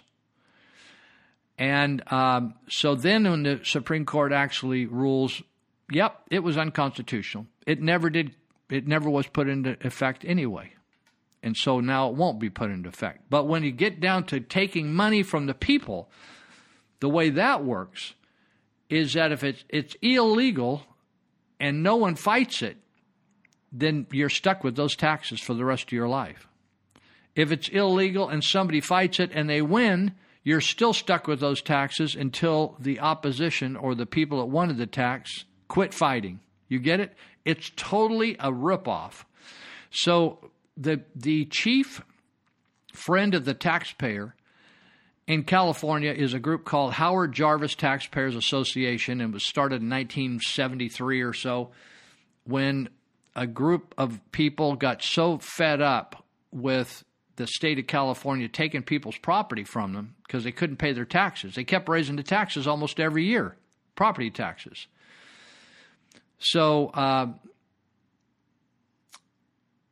the Howard Jarvis Taxpayers Association, a guy named Paul Gann and Howard Jarvis, two guys, headed up this thing to pass Proposition 13, which was to change the way property taxes are assessed on real property, right? Real estate property, whether you're a business or a private individual. So John Kupal, who's now president of Howard Jarvis Taxpayers Association, or hjta.org. In fact, if you want to give a donation, if you live in California, you want to give a donation to somebody that's really doing us huge good, it's donate to hjta.org. Very easy. They got great articles there. So he wrote an article called Hidden Agenda in Masquerading Big Bond Measure. So we got two elections coming up here in March in California. That's our new primary date in March, and then the November general election, which will include the presidential election. We're going to have a lot of propositions that we always do on California ballot, and people get snookered because they don't know what they're doing. The voters don't know what they're doing, and they end up voting for these bond measures, which are essentially going out and borrowing money, and then we have to pay it back at fantastic interest rates. So whether you're borrowing money they say we need more water resources, then they won't build any more dams. We need more roads, then they don't build any more roads. They put in a bullet train. They lie. They lie. There's no other word about it. They lie. They lie. They deceive. They roadblock you. They manipulate the voters. It's totally these people. If you look at the worst prisoners in the state of California, they do not measure up to the Attorney General of the state of California, Becerra, and the Gavin Newsoms, the Governor Browns, the perverts in the assembly and the state. They do not measure up to these people in the deception, perversion, lying, rip-off groups in the state of California. They do not. The only justification I could say letting criminals go is we need to replace them with the people that got the suits on down there in Sacramento. John Kupal says, in a bit of irony, this March, there will be a Proposition 13 on the California state ballot. But unlike the landmark protection of the 1978 Prop 13, I think I called it 73, it's 78 Prop 13, this new Prop 13 in 2020 will put taxpayers on the hook for $27 billion more that you're going to have to pay out of your hard-earned wages. Kupal says there's another big difference between the Prop 13 1978 and the Prop 13 2020 ballots measures. The first was a result of a massive grassroots effort by citizen taxpayers and homeowners striking back against out-of-control property taxes, as opposed to the upcoming fake Prop 13 was put on the ballot by the California legislature. These people are the biggest crooks. If our founding fathers hated King George and those people across the water, those people were saints compared to these crooked demons down there in Sacramento. Kupal says the 2020 Prop 13 is a huge $15 billion statewide school bond chock full of hidden traps for taxpayers. Now, a lot of you out there buy stuff on time. You charge stuff, you go get a car loan, you do this, you do that. So you know the fact that you can go out and buy something for $8,000, and the payback, if you can't pay it in cash, the payback might cost you $11,000. You got that? The payback on this $15 billion school bond, bonds are just loans. That means that the taxpayer is authorizing this legislature to borrow money and then take your money and pay it back. The payback on $15 billion is going to be $27 billion, almost twice as much money to take this money right now and then pay it back over a long period of time. Do you ever realize, or does it ever stand out to you how you can't do this at home and survive?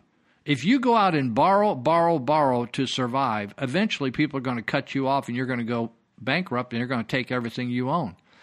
But we get down to Sacramento or get to Washington and they portray the situation like there is no way taking all these billions and trillions of dollars that they can survive on the cash they're given, but they got to go borrow more. So Kupal says no one is disputing the need for adequate school facilities. No one's saying we shouldn't have school. No one's saying we shouldn't have teachers. But it's failed. It's a huge failure. You know, somebody said to me the other day, Lou, how come the school can't budget like at Yuba College, they can't budget how much to take, to maintain their facilities? You mean we just let them all run down and then we got to go out and borrow money to fix them? That's exactly what's happening. I can't do that in my house. California voters, Kupal said, have already approved big school bonds, a 2016 $7 billion measure, only to see much of those funds wasted. He says, remember the infamous Belmont High School scandal when Los Angeles Unified wasted hundreds of millions of dollars building the nation's most expensive high school. You know where they placed it? They built it with all the environmentalists supposedly watching over everything and nitpicking and overregulate. They built it on a toxic waste site in L.A. Kupal says currently there are strict limits on how much bond debt local school districts are allowed to carry. However, a hidden provision in this new Prop 13 in 2020 nearly doubles the limit school districts can borrow. Why do you think they're doing that? Because the unions want to take more money from taxpayers. You know who gets all this money? Unions, through the teachers. They also get it when they build buildings. This is such a total ripoff. It's called the Davis-Bacon Act. You can look it up on Wikipedia. You can look at the whole racist history of it. Kupal says there are other hidden landmines in this bond proposal, including a preference for school construction projects that employ a project labor agreement. That's called the prevailing wage agreement. It's slanted towards the unions. Instead of having a fair playing field that anybody can bid on this project and you can pay your workers whatever you want to pay them as long as it's according to state law, right? It says this is a gift. This project labor agreement is a gift to the construction trade unions, and it adds 25 to 30% to the cost of school construction and frees out responsible construction companies. Let me explain this to you. When you drive around Yuba Sutter area or anywhere in California, you see a brand new school, auditorium, or a classroom. You think, oh, that's beautiful. I'm glad my kids get to go to that school. My kids get to go to they got a brand new gym. My kids like sports.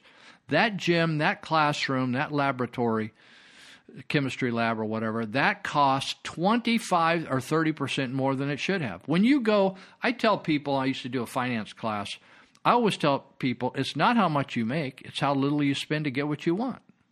So if you can buy a pair of pants, like a lot of my lady friends who ran their families wisely would hit the thrift stores, and they'd pick up nearly brand new pants for their youngsters for $2 instead of paying $20, right? Well, they had nice looking clothes kids at just a fraction of what other people stupidly do, just going down the store and buying right off the shelf. So how many of you would spend 25 to 30% more for a car, for a blouse, for a set of shoes, for anything you wanted, for a boat, just because? How many of you don't ever take the time to shop around to get a good deal on a refrigerator or whatever and save maybe 20 or 30%? This actually puts into law that we are mandated to give 25 to 30%. When you look at that beautiful building, and schools build some beautiful buildings. They're very well built. They have high standards. However, that same building could be built in a totally same quality by a local contractor that did not have to pay these prevailing wages. He'd just pay whatever he's been paying. And they could build 25 to 30% cheaper, or another way to look at it is they could build 25 to 30% more classrooms with that savings. It's a total ripoff. This state is being run behind the scenes by unions. And they are just draining the pockets of the taxpayer. That's the money. There's nowhere in government where the money is being properly spent. It's totally a scam, a jammed up mess. Kupal ends up his article by saying, he says, of course, the real problem here is that government and the legislature have failed to make the actual education of California's youth a priority.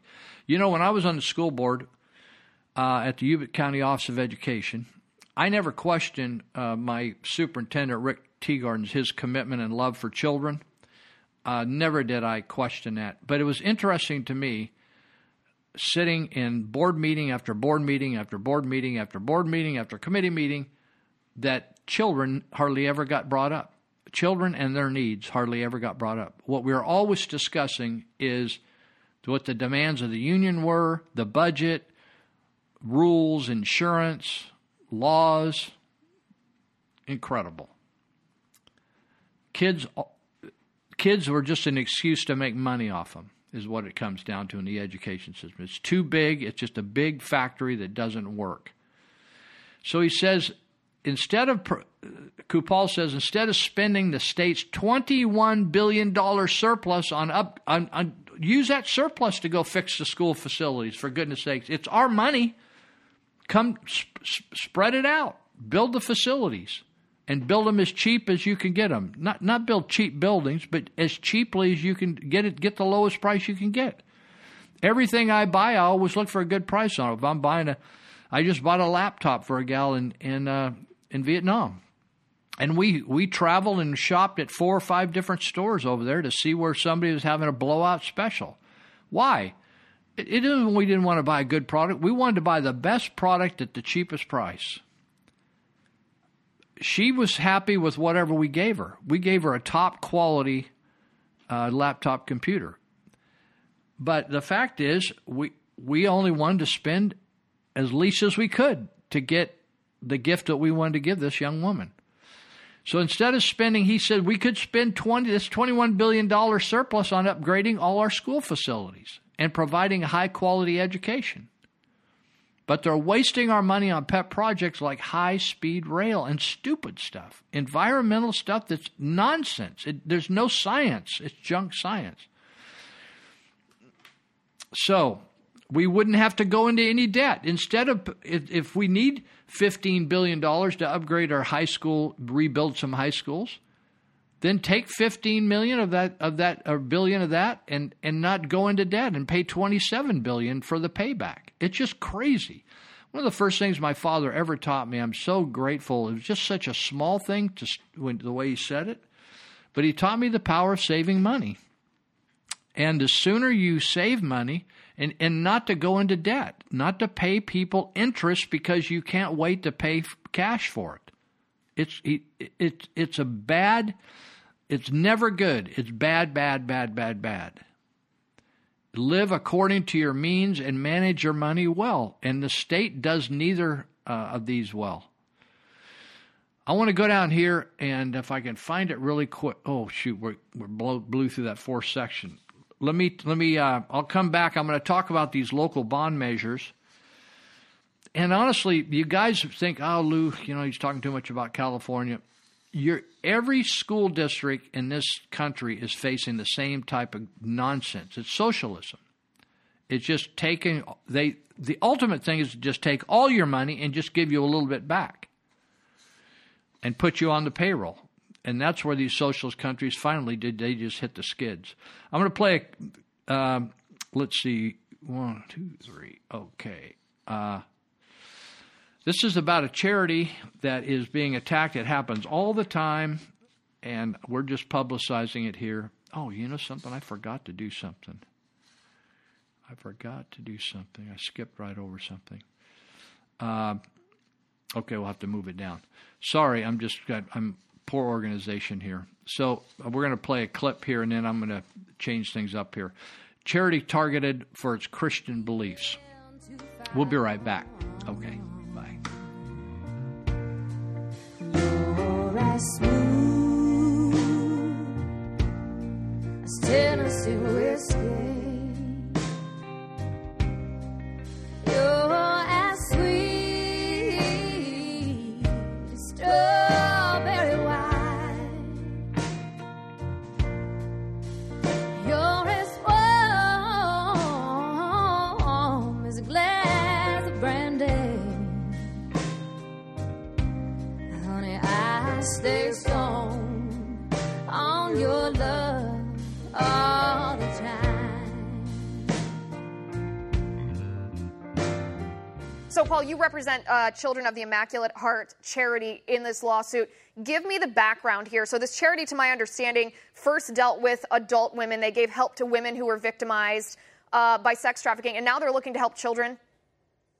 Yes, Grace Williams founded this charity in 2013. In 2014, they started helping adult women. They've had tremendous success, and they decided early on to open a home for minors because there was a dire need to help sex traffic minors. And they started the process in 2015. They were substantially complete in 2017, and the government has basically stonewalled their application, refused to issue them a license simply because they won't agree to violate their sincere religious beliefs. And keep in mind, this is a Catholic religious nonprofit, and the religious beliefs at issue are their beliefs concerning abortion, concerning gender ideology, concerning homosexuality. And they're not imposing their religious beliefs on these children. They have no religious requirements whatsoever. They simply don't want to participate in conduct that violates their conscience. Right, so let's get into the nitty-gritty here. So, for example, if a teenage girl who's been sex trafficked is pregnant and wants an abortion, the problem of this charity is they don't want to facilitate that abortion. It's not that they're going to block this young woman from obtaining an abortion if she wants one, correct? Yeah, absolutely. If the woman wants an abortion, she can drive herself to Planned Parenthood. She can have a family member or a friend or a volunteer or a placement agent. They don't want to be the ones in the car driving them. That's the issue. They're not going to stop them from attending, a gay pride parade. They're not going to stop them from living their life. Actually, if you speak to these women, and when they heard about this issue, the women that they're helping, they couldn't even believe this was an issue. They said, if you're trying to convert me to become Catholic, you're doing a bad job. I mean, they have no idea. There's no religious requirements in this with this nonprofit, and it's just the state of California putting their political agenda above the interests of these young girls who are in desperate need of help. It's so shocking to me to see these numbers, to see the fact that there are between 4,000 and 8,000 women and young girls who are sex trafficked, that's only in one city in our country every year. That's in San Diego alone. These women are desperately need our help, need the help of charities, just like Children of the Immaculate Heart in the state of California. It's unbelievable. Talk to me a little bit about this license. So this license relates to the home for minors. Is that similar to a foster care license? It's similar. It's a little bit more targeted. It's called a short-term residential therapeutic program. It's a specific license, and they've hired a consultant. They've went through a whole complex scheme of licensing and regulations. They've got this beautiful home ready to go, ready to house these girls, and it sits empty in San Diego right now simply because bureaucrats with a political agenda want to make sure that this Catholic nonprofit, they want to see them violate their sincere religious beliefs. And the founder of this nonprofit, I should say, Grace Williams, is just, if you met her, you would see she is full of love. There's not 1 ounce of discrimination or hate. She is a saintly woman. She reminds me of Mother Teresa. The state of California should be overjoyed that a woman like her is giving up her life to help these girls. Instead, they're blocking her attempt to help these girls. They're keeping this house empty, and it's a true injustice. It's Thanksgiving season. Let's look at 10 facts climate alarmists don't want us to be grateful for. Giving thanks number 2, petroleum. Climate alarmists and Green New Dealers consider fossil fuels to be evil and would ban their use if they could, but petroleum is necessary for just about every aspect of modern life. Without petroleum, we wouldn't have aspirin, cell phones, yoga pants, TVs, computers, water bottles, bicycle tires, tennis rackets, tennis balls, speakers, sneakers, chewing gum, dentures, lipsticks, solar panels, bug repellent, toothpaste, artificial limbs, wind power, straws, batteries, roof shingles. You wanna build your wall. I wanna knock them down. Looking for a heartbeat. But I don't hear a sound. Anything's better than hanging around together, knowing that the other wants through. All right, we're back. Hey, I want to thank Dave Greenitz at Greenitz Construction for being a faithful supporter of first Live with Lou, which was our radio gig, and then No Hostages Radio. And he supports us, keeps us on the air, as they say, whatever that means nowadays, or on the internet, whatever you want to, all you techies, whatever term is the term. You know, I never feel bad about using old terms because we still talk about horsepower. How many horsepower is that car? I think, I was thinking, how many horses can we put under the hood there? Dave Greenitz is a friend of mine. I'm proud of that fact. He and his wife, in fact, he and his wife are behind the Mary Mary production. He's a construction guy, builds all the sets. She does all the writing of these plays. They're behind that. But he also, the way they make a living, they do this as a gift to the community and love to the community, the Creative Light Theater. But Dave makes a living making houses better for people. And I was just talking to Monty Hecker at Elite Universal Security, and he heard Dave's advertisement on the podcast, and he hired him to put in a deck. And I asked Monty the other day, I said, hey, how'd that deck turn out? He said, we love the deck. I said, they did a good job. We like that deck. So Dave is known for, he does some decks. I was talking to him the other night we go to the same church, and he was commenting about his business, and we were talking about, I always get an update, and he tells me if he got a referral from the show.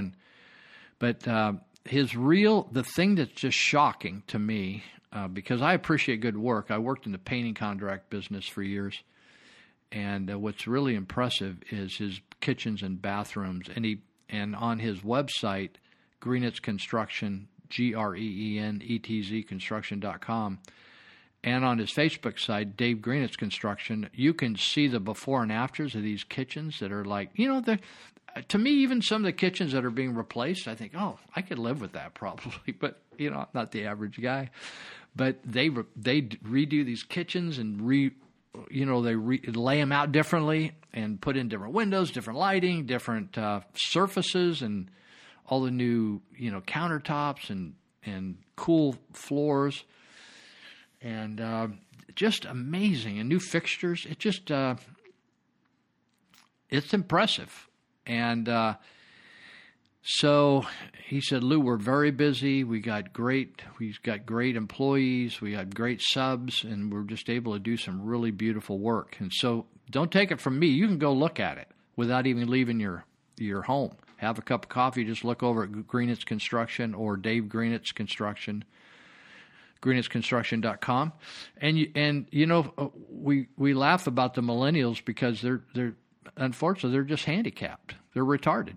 And they can't even talk to you face to face. They get all nervous and they get sweaty and clammy, and I think you have to take their blood pressure or something. But Dave's made it easy for the millennials because you can just email him right off his website and tell him what your needs are, and you can kind of ease into a full-blown conversation. But the interesting thing about Dave is he's low on administration. Everybody works there. They actually put the building together.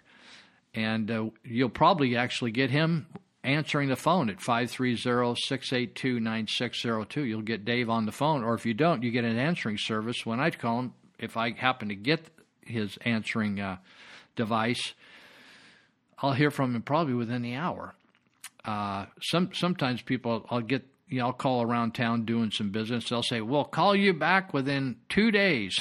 I thought, shoot, the world may end in 2 days. So if you call Dave, you usually right on it. He gets right back to you and gets an appointment right away. So if you know how it is, you think about, we're going to do a kitchen, we're going to redo our bath. You're talking about it with your partner for 5 years, and then all of a sudden you want a meeting in 24 hours, right? You want to start in 2 weeks. That's how it is, isn't it, in life? You been talking about it for a dozen years, and now we're going to do it. We're going to do it in December. So if you call him at 682-9602, he will help you out, and they also do a lot of other things. Whole house fans, man, before the summer gets here, PG&E prices are going up. You could get a whole house fan put in this winter, and that will suck the hot air and cut down your utility bills. And they just do a lot of unique things as well. Decks. If sometimes you just maybe you're thinking of selling your house, or you just want to upgrade the look of it. Maybe you could re-landscape, put in a new entryway. Nice new door, just makes the whole place look better. Fresh paint job. He can help you with the doorway and all that kind of stuff. Also, since we're on this, I'll just finish up with kind of promoing some of the people that are helping me. Plumbing doctor Ted Holmes. In fact, I just listened. I just got back in from Vietnam, and I was listening to my messages, and I got a call the plumbing doctor people, Ted Holmes, back.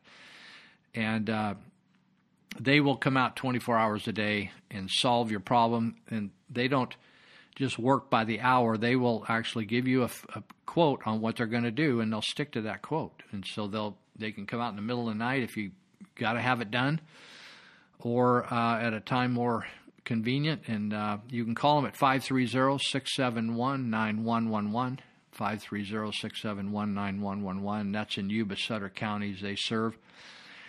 And that should do that. And I was getting ready to talk to you about the local taxes, more Yuba bonds. And if you go on the No on Measure K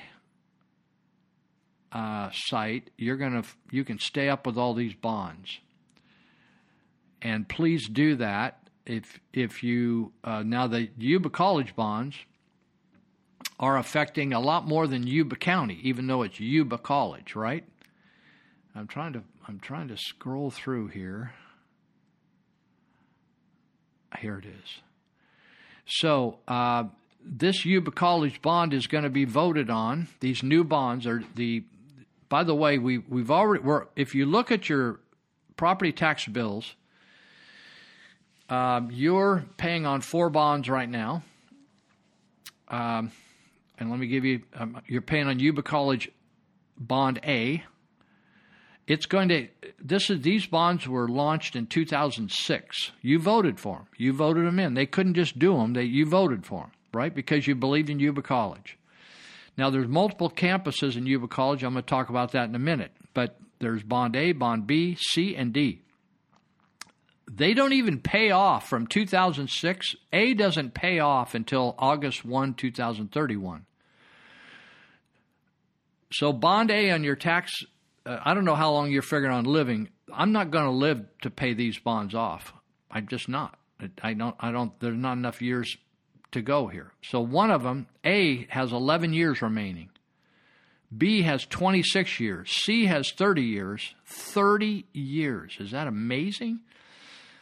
D has 19 years remaining. These are bonds that were voted on in 2006, and they went out and started taking the money, and then we're paying them back, right?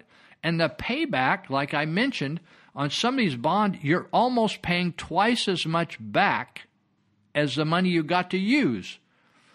In the old days, we would call that loan sharking. We'd call that mafia money. Like you borrow 100 and you have to pay 200 back. Isn't that incredible? And we just vote these things in now like it's going to be no big deal. So right now on your taxes, if you're in Placer County, parts of Placer, just a handful of people in Placer, less than 300 people in Butte County, 16,000 people in Yolo County, 46,000 voters in Sutter County, 34,000 voters in Yuba County, 9,000 voters in Colusa County. Those are the voters on these bonds. Now, these people, all the voters don't have to pay the tax. Did you know that? Only property owners pay tax. So if you're a renter, now you can say, well, they'll just raise the rent. They may raise the rent. But the people that are, like, for instance, if you move out of the area, you don't have to pay anymore if you're a renter, right? But if you move out of the area and don't sell your house, you move into another house, you got to pay these bonds, even though you're not living here to benefit from them. You may not even have any kids in school. You may never have had any kids, and you got to pay on these schools. So these 4 bonds were started in 2006, and they're not finishing up to 2050. Okay, now you think, they already spent that money? No, they haven't used all that money up yet, but they want more money. Now they need more money. In fact, it's interesting. I wrote an article for the Territorial Dispatch. Do you know that California is one of the only states in the union that our junior colleges are going down in popularity? That the enrollment is dropping. Other states, it's going up. But why are we needing all this money if we don't need these? If the people aren't wanting to attend the colleges? You can go get a job without going to Yuba College. You know that? You can go to a tech school. The trades right now, the trades are great places. They don't even teach the trades at Yuba College. They might teach a business class, but you can just take one class somewhere. You could take a business class online. Why would you even need to go to junior college? Most people don't even need to go to college to make a good living. Did you know that? The trades in electrical, plumbing, all kinds of manufacturing, building, construction, huge money, fantastic money, really good life. And you don't even have to go any more school. Just get your reading, writing, arithmetic, and go get them. Go get trained on how to do the work. So those are the voters that are going to be voting on these next bonds. 2020, the Yuba College is asking for $228 million more dollars, $228.4, I think, million dollars. And then I don't even know when they're going to pay off. It's going to cost we're paying back almost 100% more than that to pay them off. It's like over $400 million to pay off $228 million of this deal. It's crazy. They want to build another, out in Sutter County.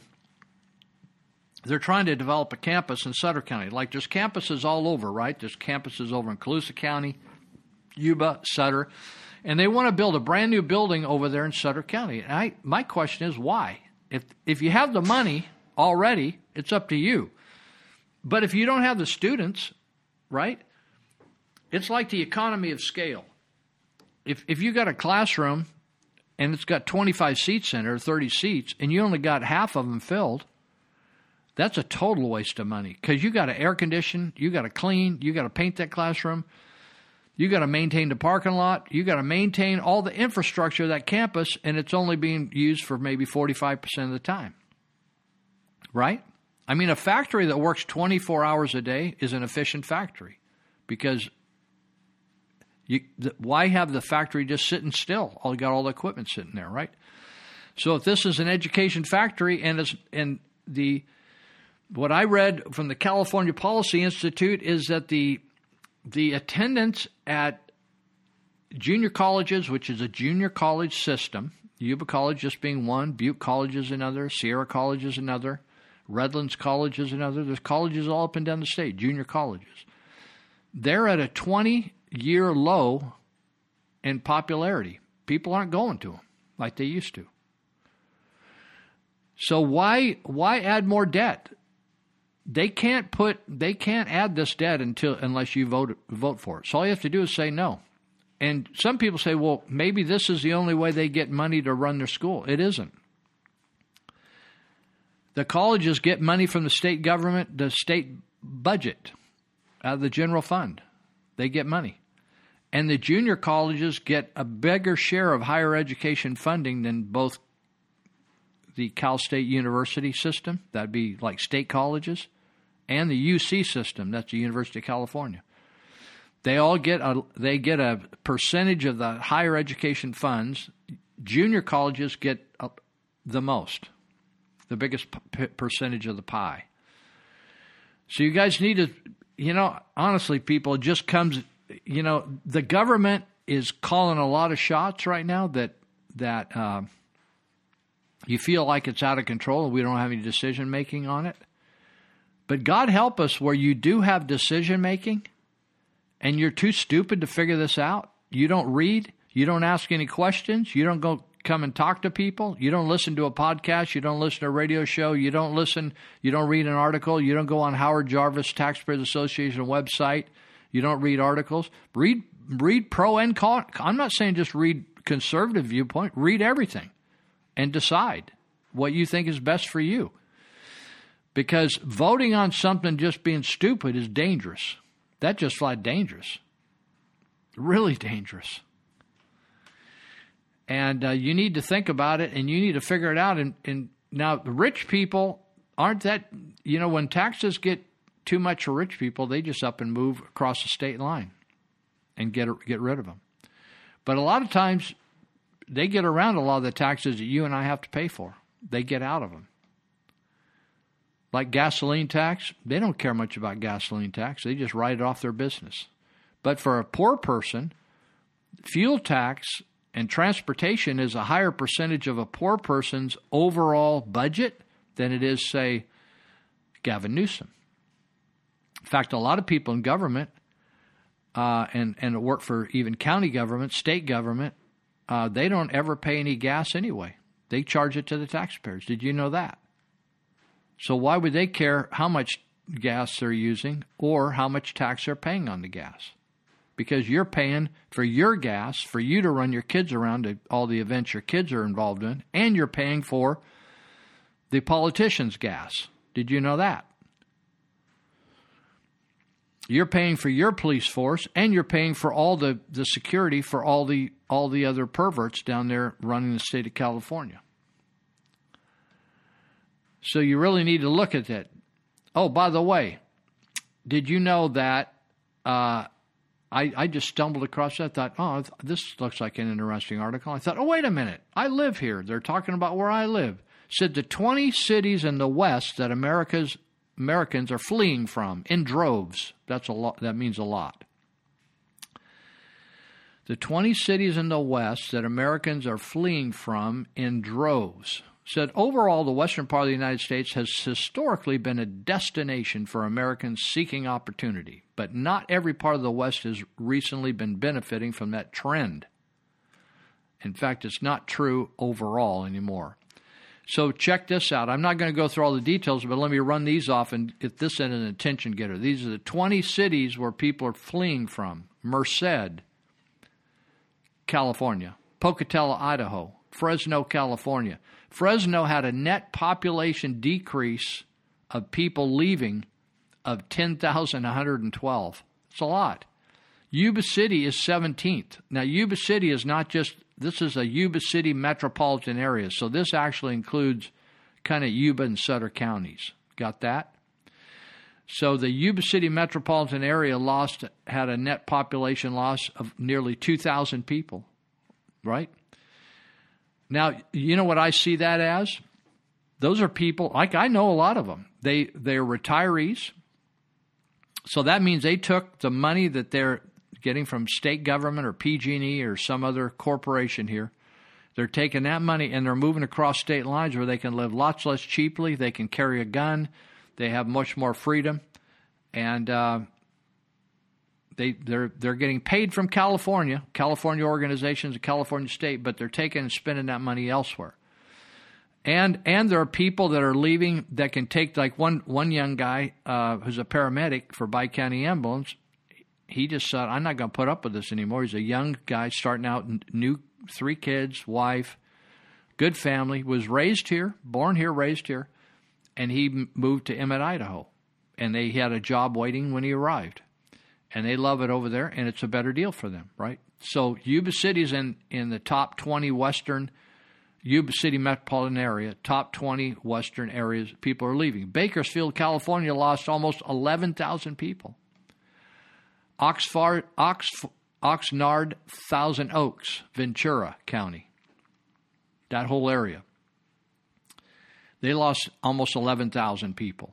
Los Angeles, Long Beach, Anaheim lost 250,000, almost 250,000 people. Think about it. Las Cruces, New Mexico lost almost 4,000. Honolulu, Hawaii lost almost 20,000. Think about that. Maybe it's just getting too expensive over there. I don't know. Madera, California lost almost 4,000. Great Falls, Montana. Salinas, California lost over 12,000 people. Salinas. That's big farming area there. Visalia, Porterville, another big farming area, almost 15,000. You cut off water to farms, you're going to see a lot of people move because they're working. Yakima, Washington, Anchorage, Alaska. Anchorage, Alaska lost almost 14,000 people. El Centro, California, another big farming area, almost 10,000. Sierra Vista, Douglas, Arizona. Fairbanks, Alaska. A couple Alaskans here, right? Farmington, New Mexico lost almost 12,000 people.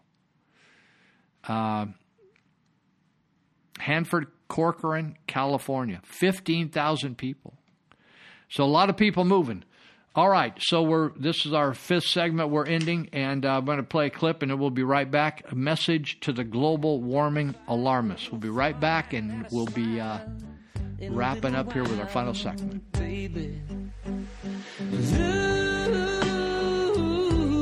Looks good on the sky. Looks good on that neon buzzing on the wall, but darling, it don't match your eyes. And all these kids going on strike, whining in the streets about the world coming to an end. A conclusion based on classroom propaganda and gob-smacking ignorance, which prompted this piece that someone sent to me. I thought I'd share it with you. It's called Growing Up. Few commentaries on this global warming hoax have had greater relevance than this. I think I might send it to Al Gore. And it says this: to all the school kids going on strike for climate change, you're the first generation who've required air conditioning in every classroom. You want TV in every room, and your classes are all computerised. You spend all day and night on electronic devices. More than ever, you don't walk or ride bikes to school, but you arrive in caravans of private cars that choke suburban roads and worsen rush hour traffic. You're the biggest consumers of manufactured goods ever, and update perfectly good, expensive luxury items to stay trendy. Your entertainment comes from electric devices. Furthermore, the people driving your protests are the same people who insist on artificially inflating the population growth through immigration, which increases the need for energy, manufacturing and transport. The more people we have, the more forest and bushland we clear. The more of the environment that's destroyed. How about this? Tell your teachers to switch off the aircon. Walk or ride to school. Switch off your devices and read a book. Make a sandwich instead of buying manufactured fast food. No, none of this will happen because, the piece says, you're selfish, badly educated, virtue-signalling little turds inspired by the adults around you who crave a feeling of having a noble cause while they indulge themselves in Western luxury and unprecedented quality of life. The piece ends by saying, wake up, grow up and shut up until you're sure of the facts before protesting. 12th, 13th time to Kyiv, and I was supposed to announce that there was another $1 billion loan guarantee. And I had gotten a commitment from Poroshenko and from Yatsenyuk that they would take action against the state prosecutor, and they didn't.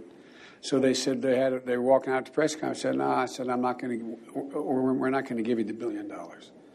They said, you have no authority. You're not the president. The president said. I said, call him. I said, I'm telling you, you're not getting the $1 billion. I said, you're not getting the $1 billion. I'm going to be leaving here. And I think it was, 6 hours? I looked, I said, I'm leaving in 6 hours. If the prosecutor's not fired, you're not getting the money. Oh, son of a bitch. Got fired. If the prosecutor's not fired, you're not getting the money. Oh, son of a bitch. Got fired. If the prosecutor's not fired, you're not getting the money. Oh, son of a bitch. Got fired. Hi, Patriots. Today I have something very important to express. It may make some people uncomfortable. Maybe you might even unfollow me, but I'm going to be okay with that because I believe that by the end of this video, you and I will both agree that this is the most important message you're going to hear all week. What's happening in our government right now is incomprehensible. The fact that one political party is spending tens of millions of dollars into this farce of an investigation into Ukraine, well, something smells rotten. Corruption is rampant. Before this, it was Bill Clinton lying to us about his scandalous affair with that young intern named Monica Lewinsky. Next, it was George W. Bush with his weapons of mass destruction disaster. Of course, Saddam Hussein was a bad guy, but we had no right to be all up in someone else's business. Then Obama comes along with his hope and change. I do not think those words mean what he thinks they mean, unless hope and change in Kenyan means lying and weakening the greatest country in the known world. And thank goodness we didn't elect Hillary as president. Can you imagine the level of infringements on our freedom that we'd be dealing with today? I'm going to go out on a limb here and guess that we'd be left hanging on tightly to our right to bear arms. If you agree that the government needs a massive cleansing, please comment below, but try to make it short. People just simply don't have time to read long-winded comments. I'm Good Patriot. Thanks for letting me vent. I'll see you again soon. God bless. Everyone knows all about my transgression. Still in my heart somewhere is melody, harmony for you and me tonight. Oh, I hear them call my name. All righty, welcome back. Okay, I just got through before the break talking to you about people that are on the move. Some people can afford to move.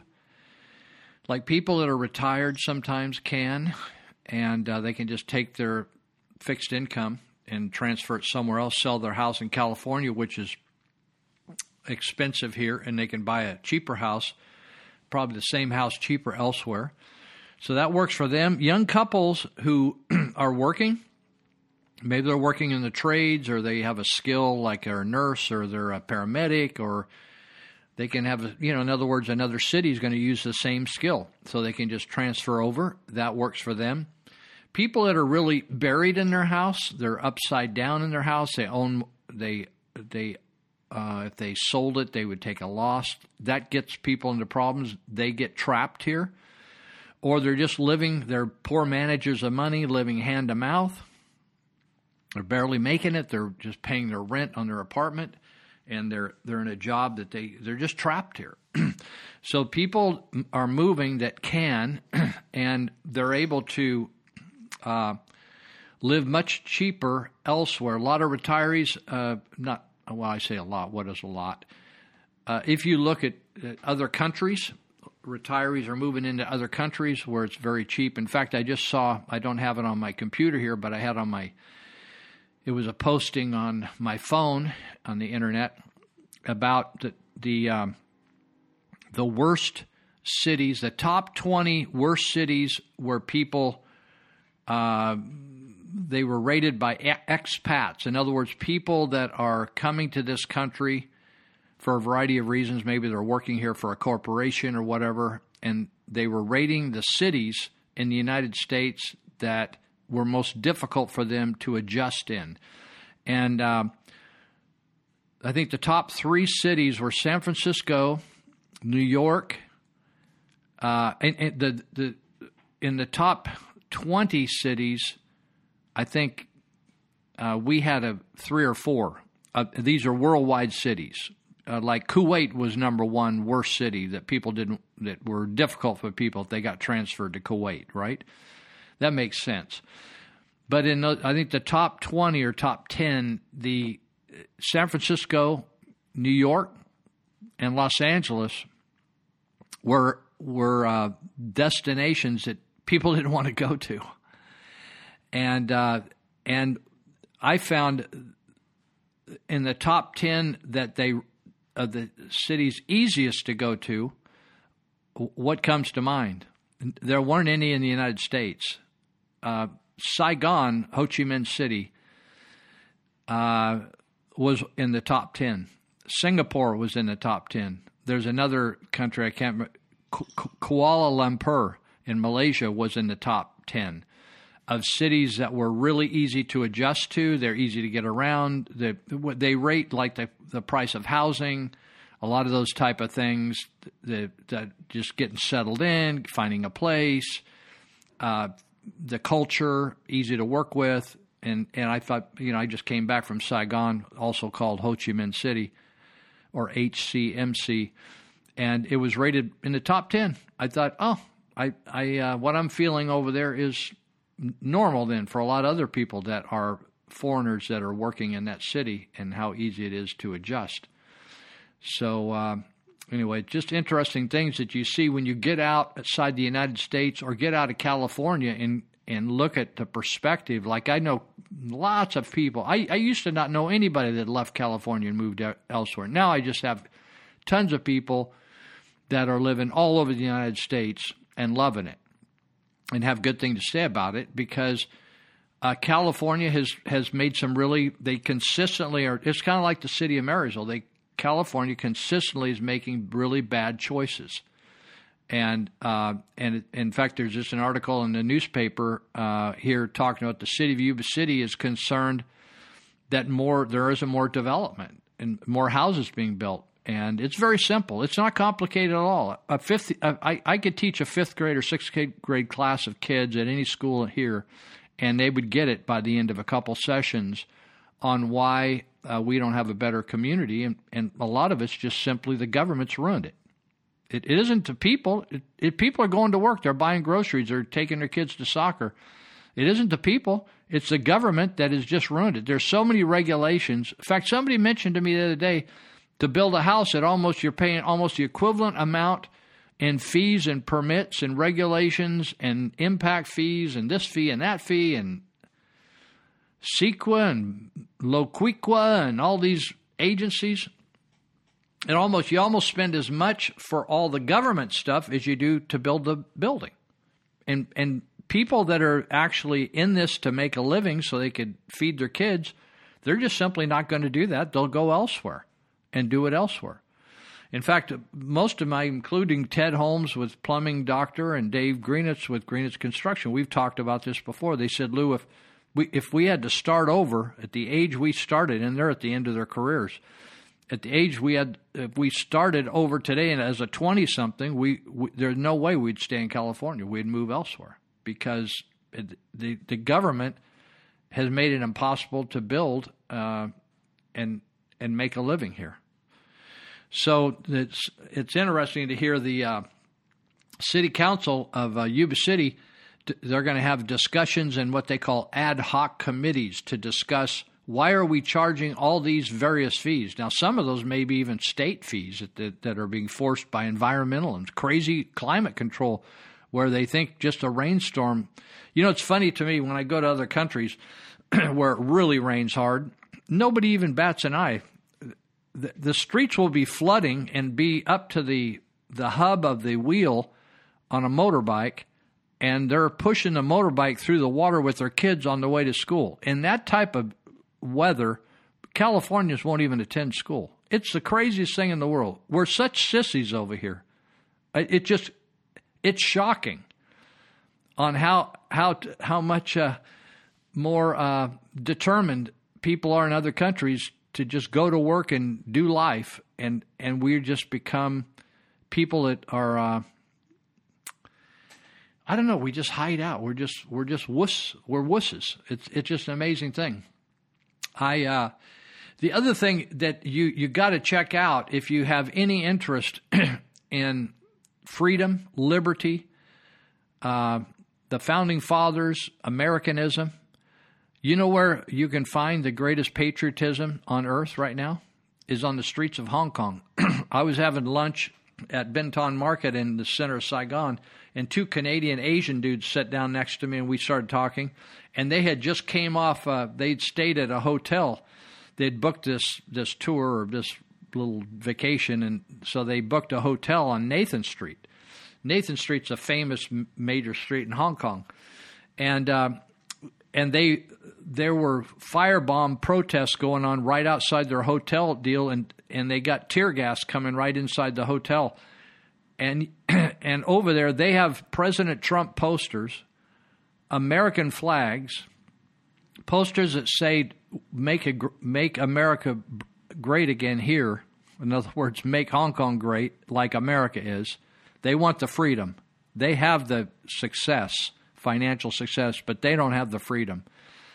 And the same thing that the socialists here hate and despise and causes gnashing of teeth, they are celebrating over there.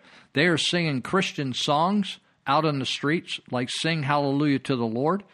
They are singing the Star-Spangled Banner that sissy football players think that they're being... It's amazing to me. A football player is making hundreds of millions of dollars, right? And in his mind, he's being persecuted. He's making hundreds of millions of dollars. People worship him and buy the shirt, the name, the shirt, and the jersey that he wears. They buy those, and they buy things, bobbleheads and stuff, celebrating him and worshiping him, but they feel persecuted. Now, if that isn't mental illness, I don't know what is. So in these young people, these two guys, very sharp guys that I was talking to, having lunch the other day, they said, Lou, we went down to get a haircut in the barbershop, which is a big barbershop. There was only one barber and all these empty chairs, no other barbers. And they said, where are all the other barbers? They said, they're all out in the streets protesting. But they said, we got to keep the doors open.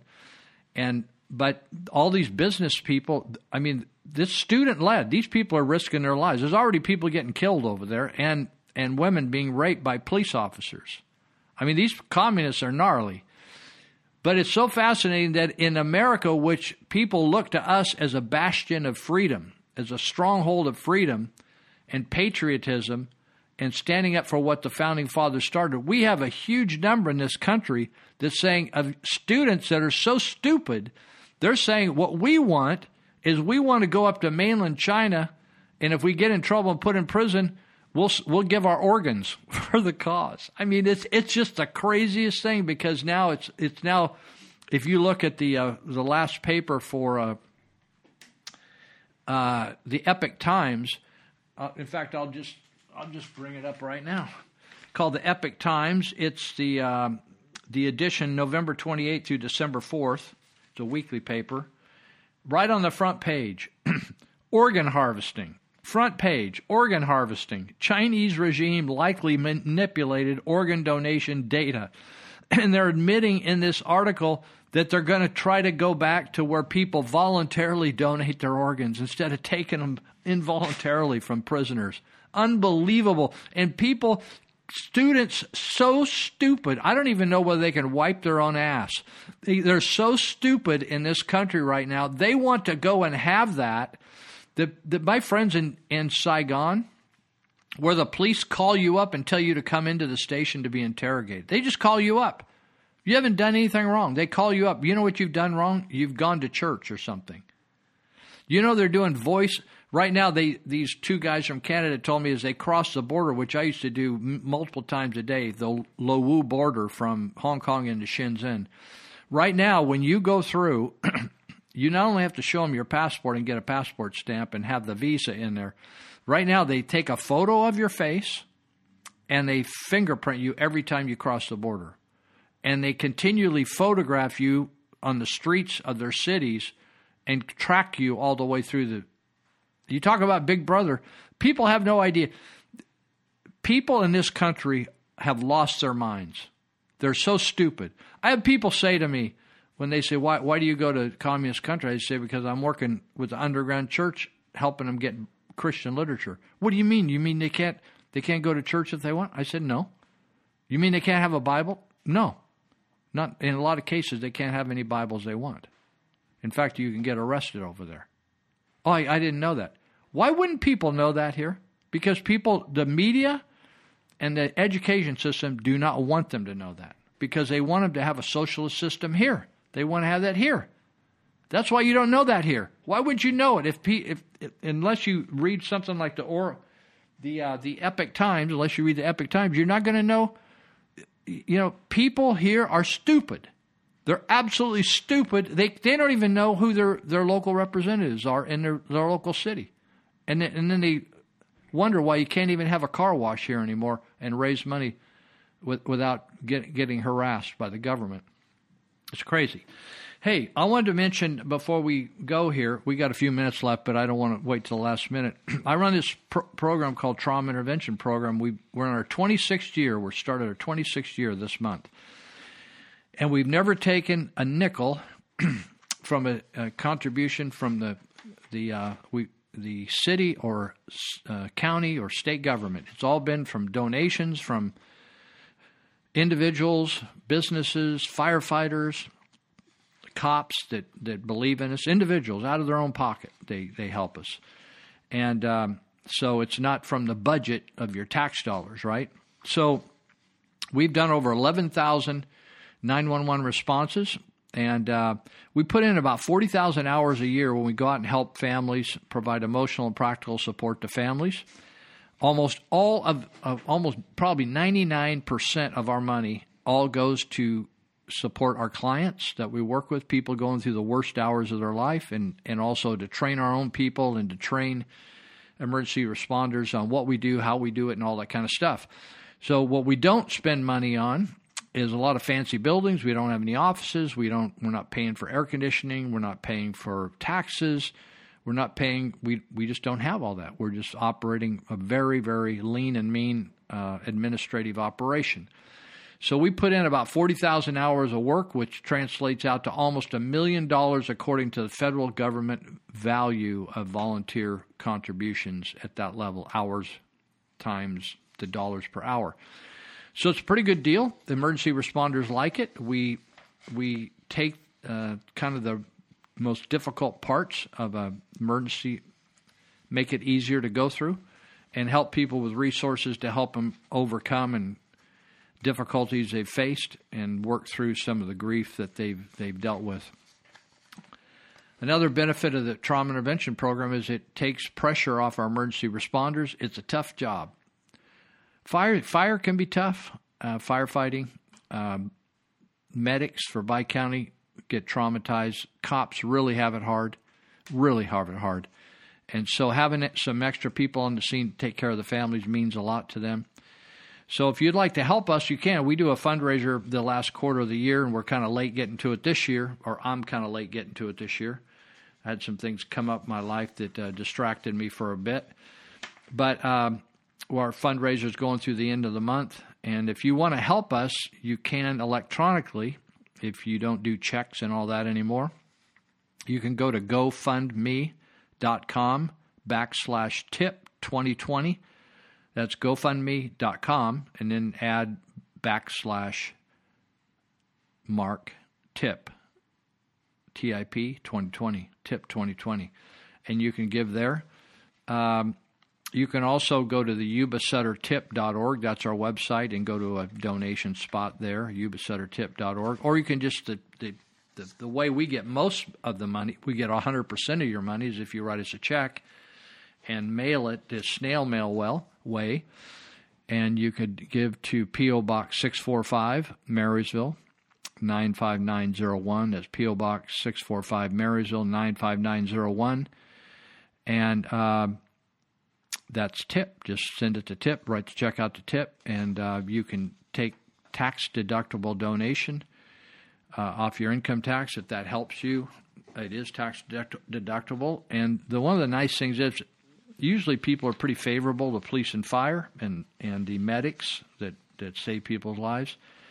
So this is a way that you can help them as well as help us help them. So that's trauma intervention. Also, just the last couple of weeks, we've been working on the dates of our next. We train once a year. If you think, oh, I'd like to do that, I have some time. Our volunteers take 3 12-hour shifts a month each. They pick those shifts out where they go out on 911 calls to provide emotional, practical support. And to get involved in that, we do a training once a month, a training academy. So we are going to begin our next training academy on February 27th is our next training academy. It starts that day. There's about 8 sessions. 8 sessions. And we end up on March 7th is our last day of the training. It's not every day. It's March 27th, 28th, 29th, and March 1. And then it's March 3, 5, 6, 7, and that's the training academy. If you're interested in tip, you can dial me up at 530-713-1838. You can go to our website at yubasuttertip.org, yubasuttertip.org. If you just say, I can't do that kind of work, some of my friends say that, say, Lou, we like what you do. I could never do what you do, but I'll donate towards it. So I got all kinds of people that can help us. So if you can't go out, maybe you can't drive at night or you're not able to get around like you used to be able to, can't stand on your feet for a long time, but you'd like to help, you can help us, yubasuttertip.org, or you can go to that if you want to do lots. Sometimes people are like they've done with checks, so you can go to gofundme.com/tip2020. All right, I think we're about out of time, and let me see if there's anything else I can just wrap up. Anyway, I was talking about these Hong Kong protesters, man. I'm just waiting for the day. I have a big photo of the Tank Man in my office where there's tanks are lined up at Tiananmen Square in 1989, and they had just murdered like a couple thousand students. And this Tank Man, this pedestrian guy, walked out with a shopping bag under his arm and stopped this line of tanks. And he disappeared. They didn't run over him. They stopped. But eventually other people got him out of the way. We never know who that guy was because they just call him Tank Man. But these people are risking their lives for the things that we're throwing in the garbage over here. We're throwing our freedom in the garbage. And just across the water, the Pacific Ocean in Hong Kong, young people are risking their life and their entire future for the things that we think are worthless. Boy, that's a attention getter, man. That's cold water in the face for me. All right, so we're calling it a day. And this week, do something. Go sign up for the recall if you're in another state. Stand up, get involved, find out what's going on in your community, get involved with a taxpayer organization, get involved with the Freedom Organization, a civil rights organization, an NRA organization, pay attention and say no to the eroding of your freedom. All right. See ya. We're so glad to see so many of you lovely people here tonight. We would especially like to welcome all the representatives of Illinois' law enforcement community who have chosen to join us here in the Palace Hotel Ballroom at this time. We certainly hope you all enjoy the show. And remember, people, that no matter who you are and what you do to live, thrive, and survive, there's still some things that make us all the same. You, me, them, everybody. Everybody. Everybody needs somebody. Everybody needs somebody to love. Someone to love. Someone to love. Sweetheart to miss. Should